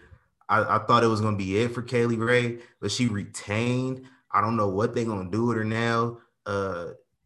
She shook Mako Satomura's hand at the end of the match, so it's very un-Kaylee Ray like. So I don't know what that means for her going forward, but maybe we'll see her pop up in the States soon. She needs some new challengers. She needs outside of Kaylee Ray, they don't have a lot of their women's division built up to championship level, especially the Kaylee. Like her, Piper Niven, and that's really it. That's like, it. Satomura came in and asserted herself pretty well, but I don't even know how long that's for, honestly. Yeah. The rest of their women's division, it looks like they're building it up, but nobody's ready yet. So Kaylee Ray needs some new competition. But that's best women's match of the year by far. I don't see anybody ever topping it. Like maybe, Sheeta and Rio top it tomorrow night. I doubt it though, because that match was it was incredible back and forth for Totem Story. Oh yeah, they beat the shit out of each other. It was great. Let's roll into NXT, and we kick it off with a tag team match. It is Birch and Lorcan defeating Ciampa and Thatcher with Imperium watching on from the ramp. I just want to know if Walt's coming. Like, I think that's all I care about. Because I'm not gonna really care about I never really cared about Alexander Wolf to begin with. The other two that was the tag champs, they cool. Walter is who where it's at, and I know the history with Thatcher, with Ringkampf. I think that's how you pronounce it. I know that history there, and so if you know that history, it makes sense. But we gotta have Walter. Walter and Thatcher were tag champions in one of the many different promotions in Europe. I don't remember which one. They got several, but they were tag champions out there. They got that history, and so I just need Walter. Walter ain't doing shit. He ain't doing shit. Walter versus Ciampa. I want to see that. Well, that's the other problem. That's the other NXT problem is there's nobody over in NXT UK right now built up to take on Walter. Yeah. Mm-hmm. Besides Dragunov, and they telling Dragunov's story. Right now he's not. They building him back up. I was gonna say he already got spiraling out of control. Walter beat him, and he's out. Yeah, so he's spiraling, and he definitely building him back up to that. But in the meantime, Walter needs somebody. Yeah. I was hoping for that Walter Finn Balor match. I was looking forward to that. Doesn't look like we're gonna get that anytime soon. So I keep like a little wish jar off to the side that I keep just caressing to try and hope that something will come up one of these days because I need that. All right. Roddy calls out Adam, but gets Finn Balor because Finn Balor cannot keep his nose in his own goddamn business. He just keeps getting involved in Undisputed Era's business. And Roddy called him out and said, "Listen, I blame you, motherfucker. Everything was fine until you showed up and started fucking around and making friends and putting your nose where it didn't belong. Now we fell apart. I blame misplaced you." Anger. Right. Yeah, it's misplaced anger because, bro, if you're a brotherhood, you're supposed to be close as you are. Finn shouldn't be enough for y'all to break that. And also, Finn didn't want to bother with y'all in the first place anyway. Yeah. I mean, how are you blaming him? That's all Finn did was defend his title. But I will cut Roddy some slack in this sense. Is denial is one of the first signs of grief. So it's just denial. He's in the denial period right now. That's all that is. I think I'm still in the denial period. I still kind of hope that. Listen, I gave you 6 months at least to prepare. You didn't listen. Nobody listened. I told you what was coming. I told you what was coming, and y'all just would not accept it. I agreed with you. I was same page as you. I was with it. Everyone else was like they didn't want to happen. I heard RN on your show talking some crazy shit about statute of limitations and shit. No. I understand you called it. It happened. We're with it, and you only get those kind of scoops from Young Kings Wrestling on their show or when they occasionally come over here and grace us with their presence, and we do appreciate it. But Finn's also out here. He's like, "Listen, you're not doing it right. You want to do it right? Cole, next week you meet breaking news title man. match." Y'all see in the chat, there's a tweet, and they spoiled it. John Cena is supposed to be the surprise person tomorrow. Oh man! If I don't see him, I won't be surprised. I see what you did there, man. And then Finn also like runs down Roddy. Says, "Listen, man, you're just you're a bit player. You're never gonna lead a group. You're never gonna be there. Blah blah blah." And Roddy takes that shit personal and punches Finn in the mouth before he can finish tearing him to shreds on the mic. Mm-hmm. No, I thought it was good. I thought this is the most like intense Roddy's looked in a long time. I think, and even the match itself was very, very fucking good. We're not there. I like. Say what? We're not there yet, Vince. No, I know, but I'm also touching on the match themselves. Like Roddy, you're always touching on stuff you're not supposed to touch on. Consent's a thing. I usually have your consent, Matt. Mm-hmm. Now you don't. Okay, fine. Not with your creepy ass phone video. Hey, I could shut this off right now and call it a night. We got, speaking of shutting shit down, we got the weigh-in therapy. So we're just going to cover the whole thing. So first off, we got Johnny getting kicked out, paranoid, yelling at the therapist because he doesn't like the way the therapist is running shit. Then he's texting Candace. So Candace and Indy get kicked out. We got Indy doodling Mrs. Indy wrestling Loomis on a notepad. We got Austin Theory in complete denial about how awesome him and Loomis are as friends and the good time that he had eating cereal and watching cartoons. And then when it's just Austin and the therapist, she's like, listen, I talked to Dexter, which, we all knew, red flag, because Dexter doesn't fucking talk. He did an entire show as host and didn't say a goddamn word. He's like, I couldn't get the guy to shut up. And he said he couldn't wait to get rid of you, that you annoyed him, this and that. And of course, as Austin runs out of the room crying, heartbroken, that he thought he had this cool friend that liked him and he doesn't anymore, Johnny comes in and pays off the therapist, and then she calls them all idiots. I thought the whole thing was fun. I enjoyed the shit out of it. I specifically enjoyed the line when it starts, and then Austin Theory's like, hey, this isn't Chuck E. Cheese. And then at the end, he keeps like $100, so he has Chuck E. Cheese money. I don't know why I popped for Chuck E. Cheese. I don't know. I thought that shit was hilarious to me. So I tweeted this after I saw it, and I made sure to tag Matt because, I feel like we would have been on the same page about it. So I've theorized this ever since it happened. Basically, what I'm getting from the context clues that they're giving out is that I feel like Dexter Loomis may have given Austin Theory some silent love, low key. Like it started off, you chloroform the guy, you bring him to the back. He shows up on NXT in a white van, dark, nothing, you can't see nothing else happening. When they found Austin, he wasn't wearing nothing but a tank top and boxer shorts, meaning his clothes were removed. And he was talking about how, and a fanny pack. He's talking about how, maybe Dexter's not such a bad guy. He just wants to hang out. He's justifying all this stuff. Now you got Indy talking about how he's hot, you know what I'm saying, getting like all in an uproar over the mention of this man's name. Like it just reeks of, man, this dude was touching up on this man, caressing him so lovingly. He done got hooked on it, went back, told Indy all about it. Now she's hooked. She wants some of it. Like, that's what I'm getting from this. That's what I'm really getting from this. And that made me enjoy the segment even more. Austin went back, told her about the loving, and now, as I said on Twitter, Indy is wetter than a dipped Chicago beef. Ready to go. Oh my gosh. TC looks so unamused right now. I'm telling you what's going on, man. I'm telling you that's what's going on. Now, we also won't say it because it's PG-TV, but I'll tell you that's what's going on. Oh, that's absolutely what's going on. She needed to change her panties after that. Yep. DiBiase continues to fail Cameron Grimes as he tries to live up to the Ted DiBiase reputation. He is informed by William Regal that he is under contract. He will have to compete, and he did punch a crew member in the face last week, which was not okay. So he's got a match with Bronson Reed. All of a sudden, William Regal is concerned about lawsuits. You don't do shit about that motherfucking parking lot. But you're concerned about lawsuits all of a sudden.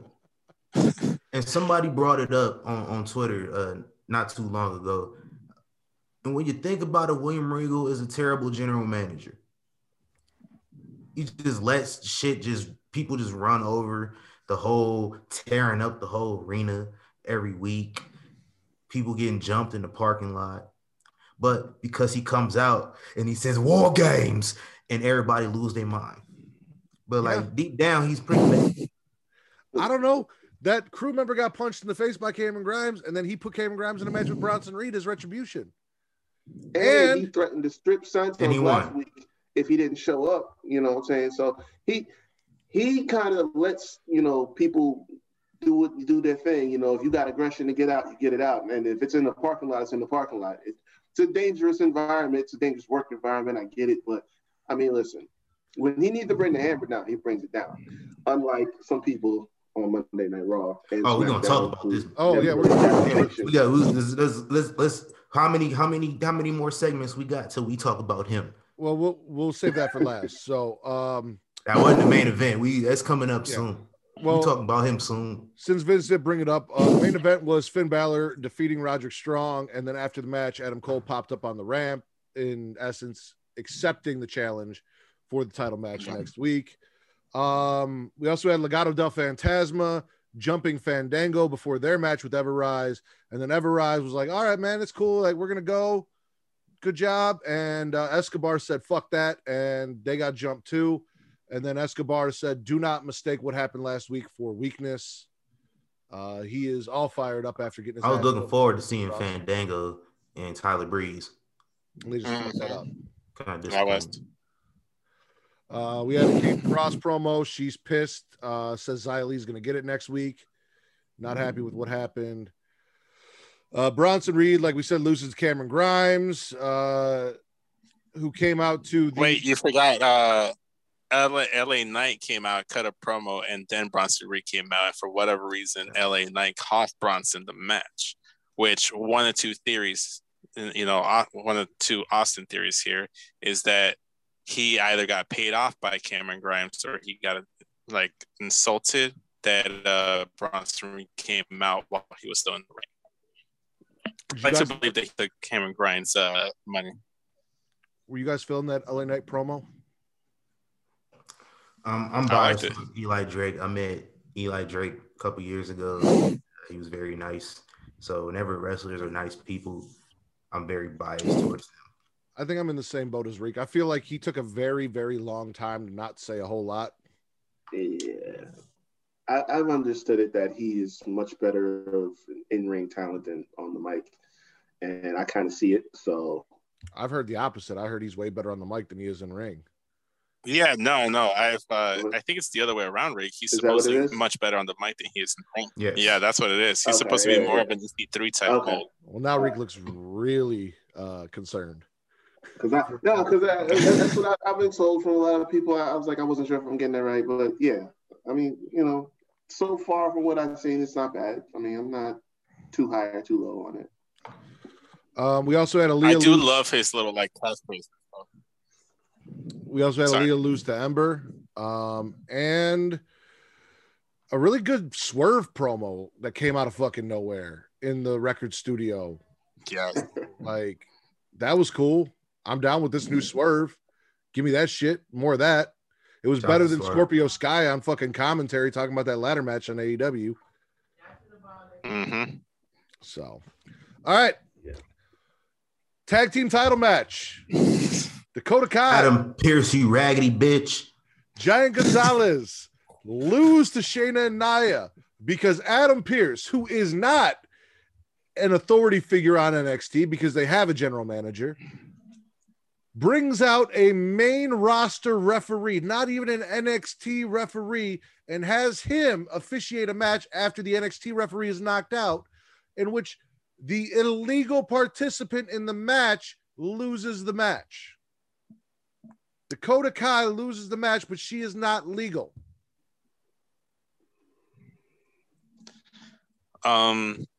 I guess the question here is it like wiggle room to like make Kai and Gonzalez still look strong in defeat, and they're not going to circle back to this, and maybe they get their own tag titles, or maybe that's yes.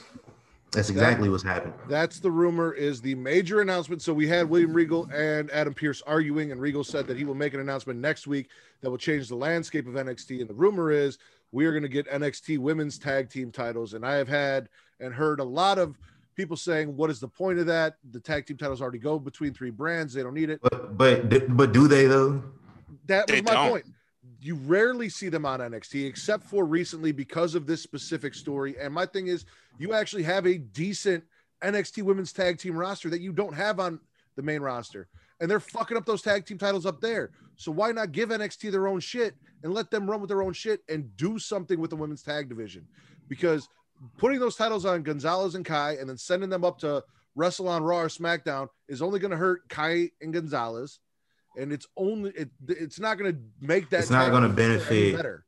It's not going to benefit the other women's tag teams in NXT if they leave with the championships and just go roam around doing nothing because they don't have anybody to face over there. You might as well just give them their own tag titles because the only other option is them defending the titles down in NXT and never defending them on the main roster anyway. And then that's kind of like the reverse problem we have now. Yeah, seen what Triple H did with the NXT tag team division, which clearly Vince doesn't, not Vince Delgado, not Daddy Delgado, Vince McMahon clearly puts no effort to in on the main roster for his men. He ain't been putting effort in that tag division for a while though. Yeah.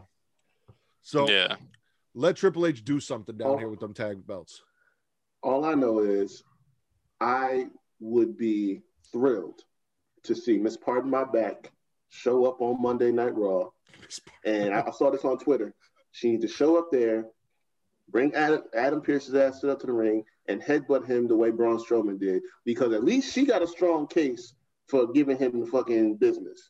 Because you know what I'm saying? Because I mean that was some bullshit. So if anybody should show up and assault Adam Pearce on national TV, it should be her, and I'm all for it. It needs to happen. And that's the other thing is if they can she get punished for it? Because she can't get punished for it if she do that.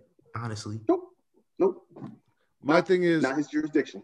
If they wanted to put the tag team titles on talent for NXT, they would have done it, or they would be building a story to do it at WrestleMania or Fastlane between these two. But clearly it sounds like we're going to get new tag team titles. So Vince doesn't even have interest in putting main roster titles on NXT talent that he hasn't specifically selected that he wants to bring up. And if he did, he's just going to pull them up anyway. And do we really want to lose Dakota Kai and Raquel Gonzalez to the main roster, where Dakota Kai is going to do jack shit because they ain't going to use her? We haven't Raquel even maybe, seen, but not Dakota. Well, we haven't even seen Raquel hit the apex yet on NXT. She's just on her way there. So we got to complete that journey before we even talk about main roster. Before even going to main roster, I still want to see the blow off between Dakota Kai and Raquel Gonzalez. We still need to see that feud develop and like take off. Right. Like that's untapped potential right there. Honestly, like it's the right move because the NXT women's division alone has more credible tag teams, or more tag teams in general, than Raw and SmackDown put together. If you sit here and we actually start counting tag teams, NXT has more tag teams. Even people that aren't necessarily a tag team but have association with each other, just like the ways Indy Hartwell and Candice LeRae, though they could use the tag titles to put the gold on them without necessarily putting the main women's title on Candice and still having it on a Toni Storm or an Io Shirai or some other person. Listen. Now, like someone like a Shotzi Blackheart and Ember Moon, who week after week, I'm starting to see I need them as the tag team champion. Like I need them champions. How dope would it be if they rolled down on that fucking tank with the title belts? Yeah, no, I've been saying that. That sounds really familiar. And I was going to get to that point. I need more from Shotzi and Ember. I need Shotzi and Ember hanging out, blowing shit up with tanks. I need vignettes and backstage segments and shit. Like what they did with Shotzi when she was building her team for War Games. I need to see those two hanging out doing stuff like you have with The Way. Give me some fun, entertaining shit with them. Build that tag team up because they look dope as fuck. Ember is one of the best between the ropes women we have. Shotzi's got all the personality in the world to carry that team in that aspect. And they actually just fucking work together. Like seeing them together, they fucking fit. So yeah, give me more. I need more of that. For sure. I'm down for it. I think it's a definite must. You spin or swallowing, Vince? I always swallow NXT. Have I ever spat an NXT episode? I don't think I ever have. No, not yet. No, I don't think we'll ever see that. I saved TC for last so that he has a chance to just say same. So Reek, spit or swallow? That's a swallow for me. NXT is rarely ever missed for me. It's usually hit, so I'm iron on the side of hit. TC? And we have 2 big title matches next week, and it'll be next week. I will say I felt like this week was going to be a lot bigger than it was, and now they've kind of built next week to be the big week. So I'm excited for next week. I'm going to swallow this week as well. All right. I mean, we can get into Monday Night Raw, but I think we really only need to talk about one thing from Raw. Mm-hmm. Sheamus and Drew. Oh, I guess 2 things. I'm sorry. Yeah. That other thing that happened too. So we got a Drew promo. Miz tries to put some spin on what's happening and asks Drew to work with him. Like, hey, come hang out with us, work with us. MVP comes out because he's scared of Bobby. He knows he's got that title defense against Bobby. He's trying to run. MVP comes out, says the match is going to be at the top of the hour, and then Sheamus threatens to hurt Drew, and we get Drew versus Sheamus in a fucking war. These 2 beat the shit out of each other, and I would watch this at WrestleMania. I would watch this at Royal Rumble. I would watch this in Hell in a Cell. I would watch this anywhere. These 2 tore it down, Mr. Daddy Delgado. Mid at best. You know what? Like this train has gone off the rails. I only simply meant to say that I don't look forward to Sheamus matches. With a good story, with the right motivation, anyone can give me a must-see match. Sheamus versus Drew has the story for me to want to watch it, to want to see it. And yes, that would be something I'd be okay to watch at WrestleMania, whether it's for the title or not. However, more times than not, I am not running for the TV screen to watch a Sheamus match. And this week didn't change that at all, because you could have had this match with 0 story and it would have been just as entertaining. They beat the shit out of each other. It's okay. Because you know what? Sheamus is listening to you, Vince. Sheamus is hearing all this shit you're talking, okay? So it's going to keep getting better. So I'm going to lean back. I'm going to let you live now. I'm not even talking shit. I'm just giving my own personal take on the man. I don't hate Sheamus. I don't dislike Sheamus. I've just never looked forward to any of his fucking work outside of his stuff with the bar. And I'm talking about singles work, Sheamus. I've just never been into his matches or any of his programs. And now here he is week after week, dick slapping you in the face with banger matches to prove you wrong. Hey, you know what? So you know what? I'm saying he's on a roll right now. He's on a roll, but I honestly still don't care about the matches. Like the match was dope when I see it in like it's kind of like a match by match basis. But 9 times out of 10, I don't give a fuck about what she's doing. We hear this phrase a lot in professional sports, bulletin board material. You provide it weekly, sir. So just do you. Just do you. I'm going to let you live, bro. Because this is going to get good. This is going to keep getting better every week. So it's all right. It is okay. We're gonna roll through the rest. I accept your mid mentality. I accept it. Sheamus should come out with his shirts that says mid at best, and then I'd fucking give him all the person in the world. If he comes out with a shirt mid at best, you know he watches the show. Do you think what a maneuver? Like, do you think I could? You know what? I don't even need to do that. I just need a picture of his boot. We should make a Smackin It Raw mid at best T-shirt that is just a picture of Vince's face and Sheamus's boot, bro, kicking him in the face with mid best across the top. That's what we need. I don't even need Sheamus's likeness. I'll just put a boot in there, booting you in the face. That's gonna sell out because I'm gonna buy like 100 of those shirts.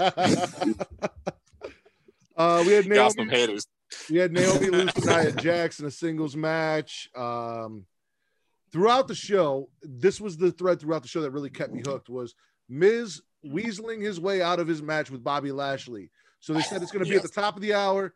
Miz had the stomach flu. Bobby wasn't having that shit, put hands on him. They said, all right, if we're not going to do it at the top of the hour, we'll do it the next hour. Can people stop being so just like quick to react to stuff? because I seen people just mad. It's like, wow, this how they treating Bobby off of Black History Month. I was like, bro, calm down. Like, we still got the whole rest of the show left. Wait Like, till you the thought they were show's just over. gonna Let the like story burn play this in the first hour? No. If anything, I felt like Mrs. all the shenanigans added to the moment. It was kind of like a moment of satisfaction to be like, finally, I put this one. You know, someone likened it to fucking Napa. Just this, no. But fuck was it? It was like this, like parody, like Dragon Ball thing, and it was Bobby Lashley kind of like as Jiren, and then Miz was taking the role of Yamcha in the ditch after he gets exploded by the Cyberman. So it was literally just like the most perfect thing. Miz got Yamcha on Raw by Bobby Lashley. That's the best thing that's the best thing on this show. You were right the first time with Napa, not Jiren. Yeah, it wasn't Napa. Oh, was it Napa? Yeah. Jiren was not there for Cyberman. I'll find the picture and I'll send it to y'all. Yeah. But like, I wasn't sure if they were trying to parody Bobby as a Napa or as Jiren. I don't know. They were both bald. They were both pretty OP when they were introduced to the show. So fair enough. This is where they lost me. So we got Braun out here, mad, spouting off about conspiracies, blah, blah, blah, blah. Shane comes down, says he's been taking some business courses on conflict resolution. So what we're going to do is we're going to give Braun and Adam Pearce tag team title shot against the Hurt Business.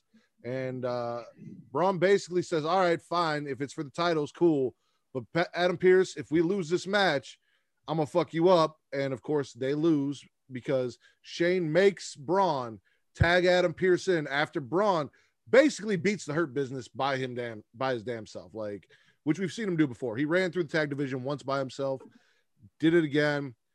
Braun's pissed and he's mad at Shane, and this is leading to Braun versus Shane, and I could not give two shits about. I mean, I'm sure they're gonna do some fun, cool, crazy shit where Shane jumps off of the fucking crow's nest of the ship and does a fucking 450 splash that no one saw coming, or some weird shit. But like, I don't give a shit about Braun versus Shane. Oh, that's for Kevin Owens. I'm about to say, yeah, that's KO's gig right now. Shane gonna have to jump off the fucking bleachers or something to wrap it. All right, jump off the Thunderdome screens or something, man. Right.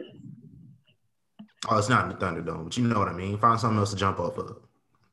Elias has a proposition for Bad Bunny, which Vince, you missed one of the times you cut out. TC put over Bad Bunny for showing up every week, doing his thing, earned his respect. So Elias is like, hey, listen, we should collaborate. You know, I got snubbed for a Grammy. I'm one of the hottest selling artists ever. You're one of the hottest selling artists ever. Let's do it. And Bad Bunny's like, no, I'm good. And then he loses to Priest. So Damian Priest beats him. I want that match was way too fucking long. It was too fucking long. Damian Priest should have not struggled that much against Elias. But I want to say this. This isn't just a Bad Bunny fan in me. I just want to just piggyback off of what I didn't hear TC say, which I'm sure was wonderful. But I love the fact that he's coming in and it's not making it about himself. Not only is he there every week, he's helping to elevate Damian Priest. He's helping put somebody else over. Yeah, he's always in the background of Damian Priest, and he's always putting him over. He's always making him look good by association. Him being associated with Bad Bunny week after week after week, making him feel like a bigger star than he was even in NXT. I could see this man being like a fucking US champion sometime down the line. Like, and being like a legit guy that can slowly make the rise up to the world title picture. Whether he wants the title or not is a different debate. But he feels like a big time star now. As long as he stops shooting arrows like an idiot. Yeah. I mean, he needs to cut that. It'll probably be sooner than later because, like, all the reports that have come out in the last couple of weeks have been that everyone backstage, upper management included, they are very impressed with Damian Priest. They like him. And I think that's why he's getting these longer matches that he really doesn't need, is because they want to see the full body of work because they really like what they're getting from him. And obviously, you know, the exposure with Bad Bunny is even helping even more. And whatever they plan on doing at WrestleMania, I guess a tag team match between them, it's like it's all the kind of, you know, obviously, you know, you bring more attention and we got Bad Bunny in, but it's kind of, raising him up, raising his stock up some more. So I want probably Damian will see Priest. him. I want Damian Priest to stop with the arrow stuff, the Archer of Infamy bull crap. Go back to being in hot tubs with hot babes after you won the title. I want to see like Playboy Damian Priest with Bad Bunny. That's what I want to see. I want to see Party Boy Damian Priest lean into that shit. Who do y'all think pitched Bad Bunny to Vince the first time? Like, who do you think it was that put it in his ear and he said, "Damn it, this is brilliant"? You know what it was? I don't think that I don't know if they went ahead and just pitched Bad Bunny. I think there's like, there's this it probably was Triple H or someone saying like, hey, there's this big selling artist out there and he made a song with Booker T and was in the music video and showed him the music video. Vince was probably like, oh, this is terrible. I don't get why they like it, but Booker's in it and it's gonna get exposure. See if we can get him type of, and I think that was the connection. The fact that he made a song called Booker T and then featured G.I. Bro in there, aka Booker T, and then just one thing led to another, and turns out he's a big major wrestling fan, so he jumped at the opportunity and he's been here every fucking week. I'm gonna go with a wild card and say either Bruce Pritchard or Paul Heyman.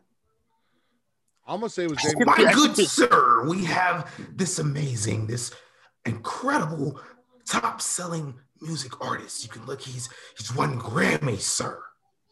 They call him Bad Bunny. And you need to get him for the Royal Rumble, sir. Can you imagine the millions of views you can get? That's my Paul Heyman impression. No, you know what? It wasn't Heyman because we know that anybody that Paul Heyman is high on, Vince just trashes. So that can't necessarily. No. Unless Paul Heyman's learned that and he's like, man, you know what would be terrible? You hear that awful Booker T song that this guy did about one of our Hall of Famers, blah blah blah. Like unless Vince negged the fuck, or maybe it was Paul Booker negged the fuck out of him, and then Vince is like, well, if Paul doesn't like it, this will be fantastic. Let's do that. Yeah, it could have been Booker. Could have been Damian. Hey, Vince, dog, I did this song with Bad Bunny, dog. I mean, him and Damian Priest do go back. Damian Priest could have plugged it and been like, hey, Vince, this guy, look at these YouTube videos. Like, but does Damian Priest have the stroke to plug They do say Vince respects guys who just go in the locker room and pitch shit. But Vince doesn't respect dudes that me as the guy that would do that. Bad Bunny, and we need to get him for the WrestleMania.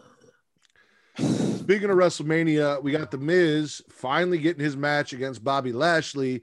And before the match, he tries to sell Bobby Lashley on waiting till WrestleMania and how big of a match this would be at WrestleMania. And when Bobby's like, no, fuck that, bell rings, Miz jumps out of the ring, grabs his belt, runs away. Bobby Lashley wins by count out and just stands there and watches, just angry and dumbstruck. Like, the fuck.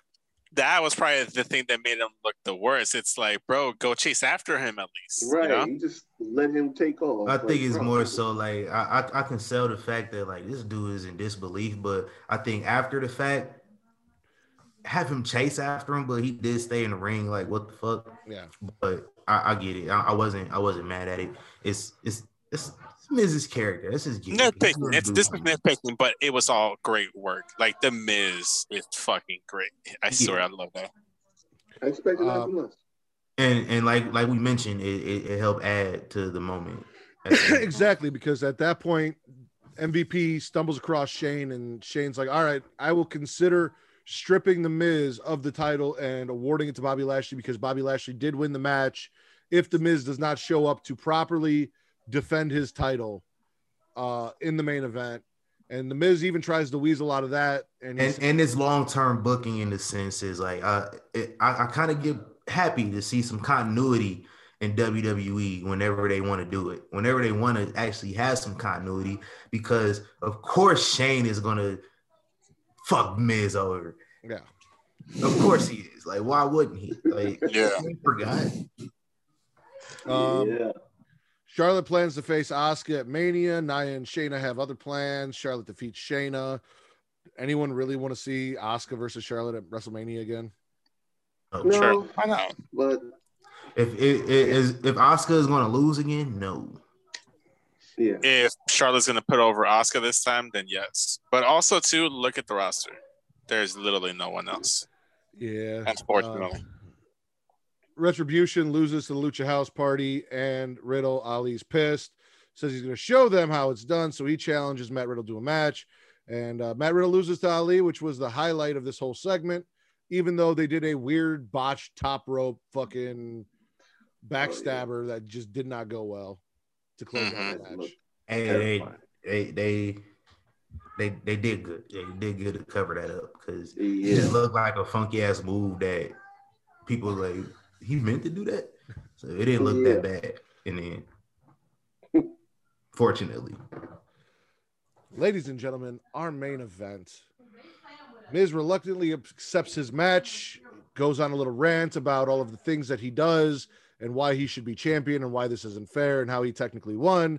Doesn't matter. There's a stipulation, and it is a lumberjack match so that the Miz cannot run away. Finally, after all of these years, after being Donald Trump's chosen avatar at WrestleMania and all of the bullshit this man has been through, your new WWE champion, Bobby Lashley. Love to see it. Love to see it. Man, that's three. We got three. Y'all need more. We need more. We need a lot more, but we got three. The Black Evolution. I didn't think 2 years ago we would have even two, but we got three now. The Black Evolution prophecy is complete. Came to pass as I predicted when this group came together, and I said I saw the similarities. I saw what it could be. I said, man, they got to go for it. They got to get them all. They got to get the tag team belts. They got to get the world belt. You know what I'm saying? They had the U.S. title, but I knew, they get it off him. They got to, find a way. They did it. Maybe maybe they can get a new recruit to get that U.S. title off Riddle. Maybe they can get that one. Maybe they can get that women's championship too. I'm looking at that exactly. I'm looking at get some glow with that hurt. Yeah, I like that. But no, this was everything it was supposed to be. Like this was the end game from the beginning. And shout out to MVP. We had our awards and everything like that. I had Paul Heyman just kind of edging out MVP last year. Not this year. I don't give a damn what Paul Heyman does from now to the end of 2021. MVP is manager of the year, hands down. And we need to go in the Hall of Fame too. I saw somebody say hashtag MVP for Hall of Fame. He needs to go into the Hall of Fame, just let alone for this last run he's had with the company. Just what he's done, like promo-wise with the Hurt Business for Bobby Lashley. They completely turned a 180 with him. And I loved how there was a long story told where when MVP tried to recruit Bobby Lashley, like, when's the last time you had a WWE title match? I'll tell you when. Like that was around the time when I was starting in the business. I left, I came, you're still here. Nothing's changed. Are you still champion? No. Like, what are you doing? And for nothing else, getting rid of the Lana Lashley's storyline, that alone deserves Hall of Fame contention. I'm just honestly very happy for this because I grew up watching SmackDown. I saw Bobby Lashley debut, just be a monster of a man, and then I was also a fan of the WWE ECW version, and he was a monster there. He was the beast. The freaking beast. And him versus John Cena, I thought he should have gotten the title off of John Cena at one point. I really felt like he was going to get that title way back when. And then being the TNA Impact guy that I am and see him kill it over there and come over here and now he's champion here. Oh, it's so satisfying. So satisfying to see that man prosper. Hell yeah, belt collector Bobby Lashley was one of the best things ever. He actually did the Triple H title belt meme like on Impact. He fucking actually did it. The only thing he was missing was the Knockouts title, I believe him, if I'm not mistaken. He literally had every fucking title. And on top of this, sorry, last point. He was, I think, on Corey Grace's podcast, and he said, or I don't remember what podcast he was. It's like before that, there was no way that this match was going to happen. I don't have anything he wants. I have something now that he wants, referring to Brock Lesnar. I'm sorry, Drew. I love you. You did well getting us through this pandemic era of WWE. Step aside. Let Lashley beat you at WrestleMania and give me Lashley versus Lesnar at SummerSlam for the title with Lashley going over. I've been wanting that match forever. Oh, yeah. Give it to me. And I just want to go ahead, Reed. Go ahead. The real nugget of this is it's long-term booking again, because MVP said way back in the summer, a lot of people want to forget. He said, "Listen, when that WWE title gets taken off you, I will play a direct role in that result." He went backstage. Oh man, I love it. Told him like, "Yo, listen, Lashley's gonna go fuck him up after the Elimination Chamber. You go cash in, and we gonna make a deal after that." Okay, cool. He did that. Came out there, Bobby racked up Drew, cashed in, boom. That's where we are. So I mean, who said they don't do long-term booking? What you got, TC? All right, man. So I just want to say, man, December 2019. This is a picture that I took of MVP. A little clear. So I took this picture of MVP. I saw him. He wrestled in front of about 150, 200 people maybe in a warehouse. The date was December 13th, 2019. About 40 or so days later, he's at the Royal Rumble, and now he's managing the WWE champion. Bobby Lashley, December 2019, December 30th, 2019 to be exact. I loved it, but that segment, the wedding with Lana, that happened. So to see where these two guys have come from December 2019 to March 2021, like, I'm proud. I'm always proud to see a black man win a world championship. Like, Rich Swann won the Impact title back in October, and that was incredible for me. Got two black world champions, because now Moose is recognized as an official world champion. Is he? Is he officially? Yeah, like yeah. Is the TNA title sanctioned now for real? Yeah, sanctioned. So he's the TNA champion. So they have. This is my first time hearing this here live on the Smackin It Raw podcast. Bro, I think this is like a week ago. Yeah, I did not know. I had no idea. He's a little That's behind when on his impact. A little bit. Holy shit, it is February 23rd. Wow. Yeah. Wow. Okay, then we got two black world champions in Impact, Moose and Rich Swann. You know, we have Bobby Lashley held the Impact Championship as well. So Bobby Lashley joins Kofi Kingston and The Rock as the only black WWE champions. No, Booker T and Mark Henry do not count. Booker T and Mark Henry never held this championship. I understand wanting to mention them, but we do mention them as well.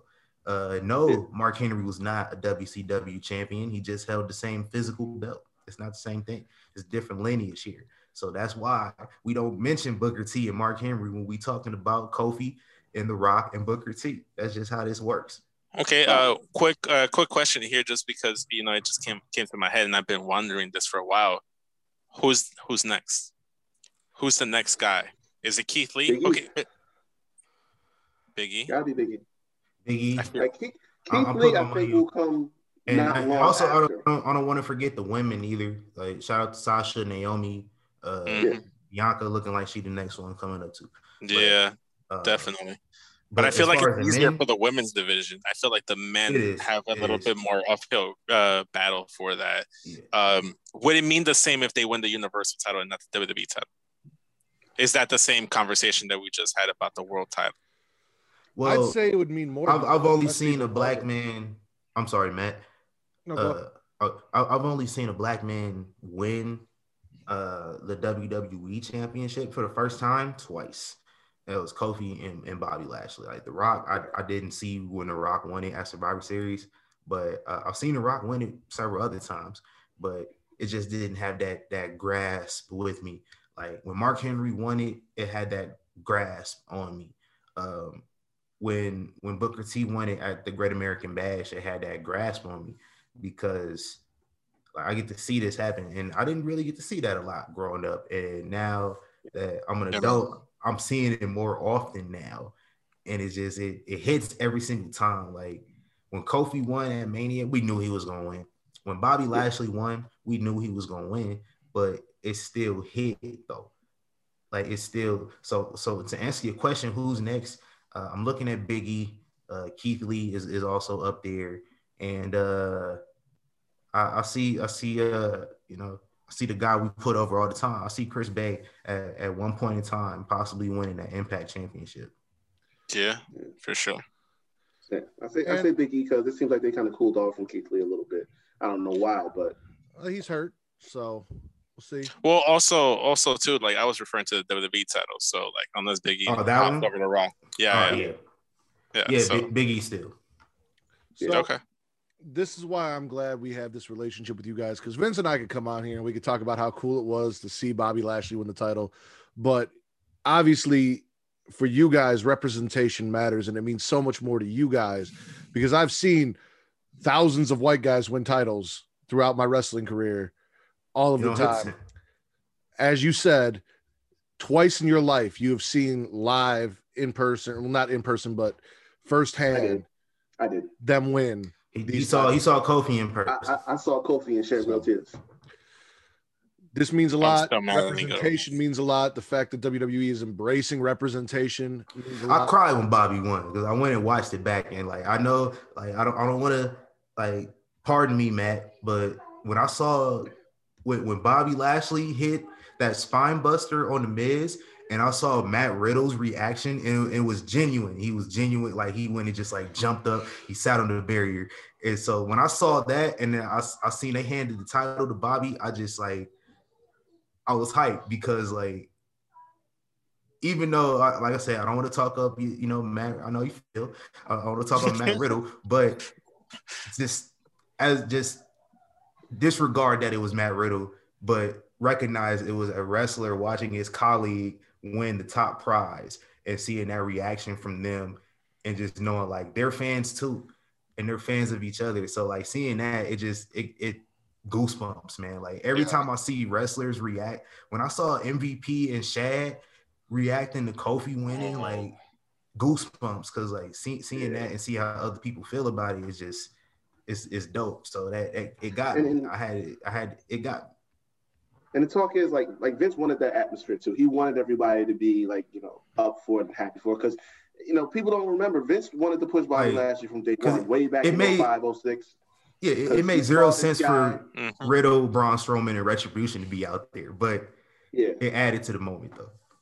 Yeah, he wanted that, way back when, he saw this guy that he wanted to push to the moon the second he saw him, but, his character didn't, gel as well as the wrestling did, and it just didn't work out. But this is what he wanted. It took, X amount of years, but he got here, so he wanted it to be a big moment for him. I think Bobby even said that when he went through the curtain, Vince went up to him and told him he's proud of him, which that's big. Yeah. I think we can. The Hurt Business is baby now. No question. I think we can all agree we're swallowing Monday Night Raw. It's the best episode of Monday Night Raw since the last best episode of Monday Night Raw. Would we all agree that due to what happened and the great thread that they told throughout the show to get there, that Raw was the best show of the week? Absolutely. Yeah. No questions asked. Yeah, that best show ever. All right. As per the Smackin' It Raw podcast, joined by Young Kings Wrestling, Monday Night Raw is your best show of the week because we have a great story told throughout the show and a new, and I can't say this enough, new WWE champion, Bobby Lashley. I need to check the tracking on my Hurt Business shirt. I got mine. While you're checking the tracking on your Hurt Business shirt, why don't you plug your socials? Let everyone know where they can find Young Kings Wrestling. If for whatever reason you're listening to this podcast and haven't gone to check them out yet, I don't know what the fuck the problem is. Go do it. Them every week. Every week we plug them. So let them know where they can find you in case they don't know. Yeah, you can find us at the not gonna get it. You can find us I'll bug my Tupac on. You can find us on Twitter at YK Wrestling, on Facebook at YK Wrestling, on Instagram at YK Wrestling _ because they want to be, on some bullshit. but we still working diligently to get that back, man. Because I had some connects with some wrestlers on there, and I need that back. All right, I need that back because I need that back. I just need it back. I need it back. Come on, Instagram, Facebook, what you doing? I'm about to. We're gonna try to contact Facebook after we get off this call. See if they can help us out. I'm gonna stop you, TC, because I know like on your show you'll say, all right, we're gonna do our socials, and then we got like 10 more minutes of discussion. But also Reek's got to get to work. So Reek, where can they find you, and tell them about the Havoc Hour and anything new you got coming out with the Havoc Hour? All right. Yes, so that's right. Y'all can find me at Reek Havoc 24 on Instagram and Twitter. And also, like you said, go check out the Havoc Hour on Spotify, Anchor, YouTube, wherever you listen to your podcast. I am working on some stuff since it is All-Star Weekend. I'm looking to do a show anywhere between the next 2 days, Sunday or Monday. So, Mr. Delgado, I will be contacting you about that, as well as Mr. TC Fontaine.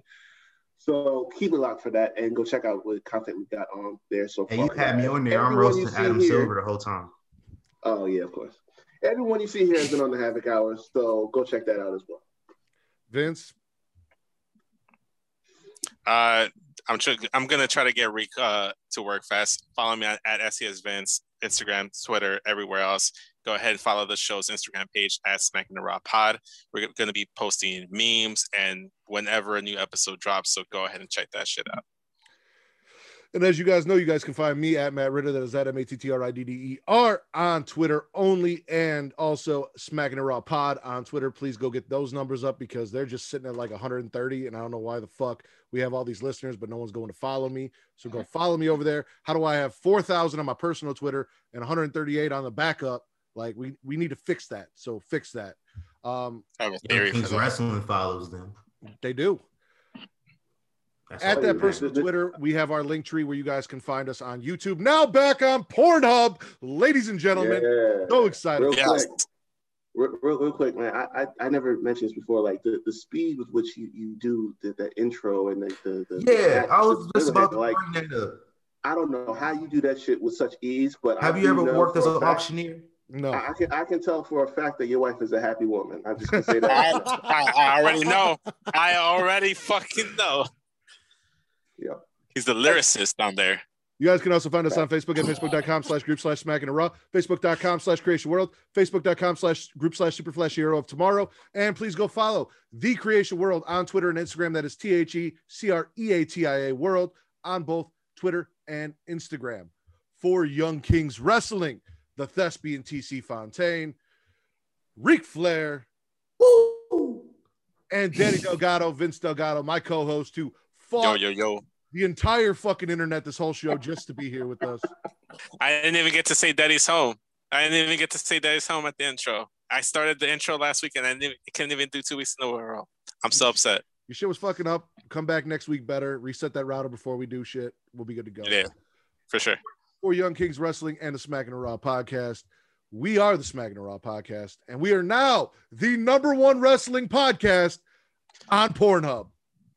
We back. Gone.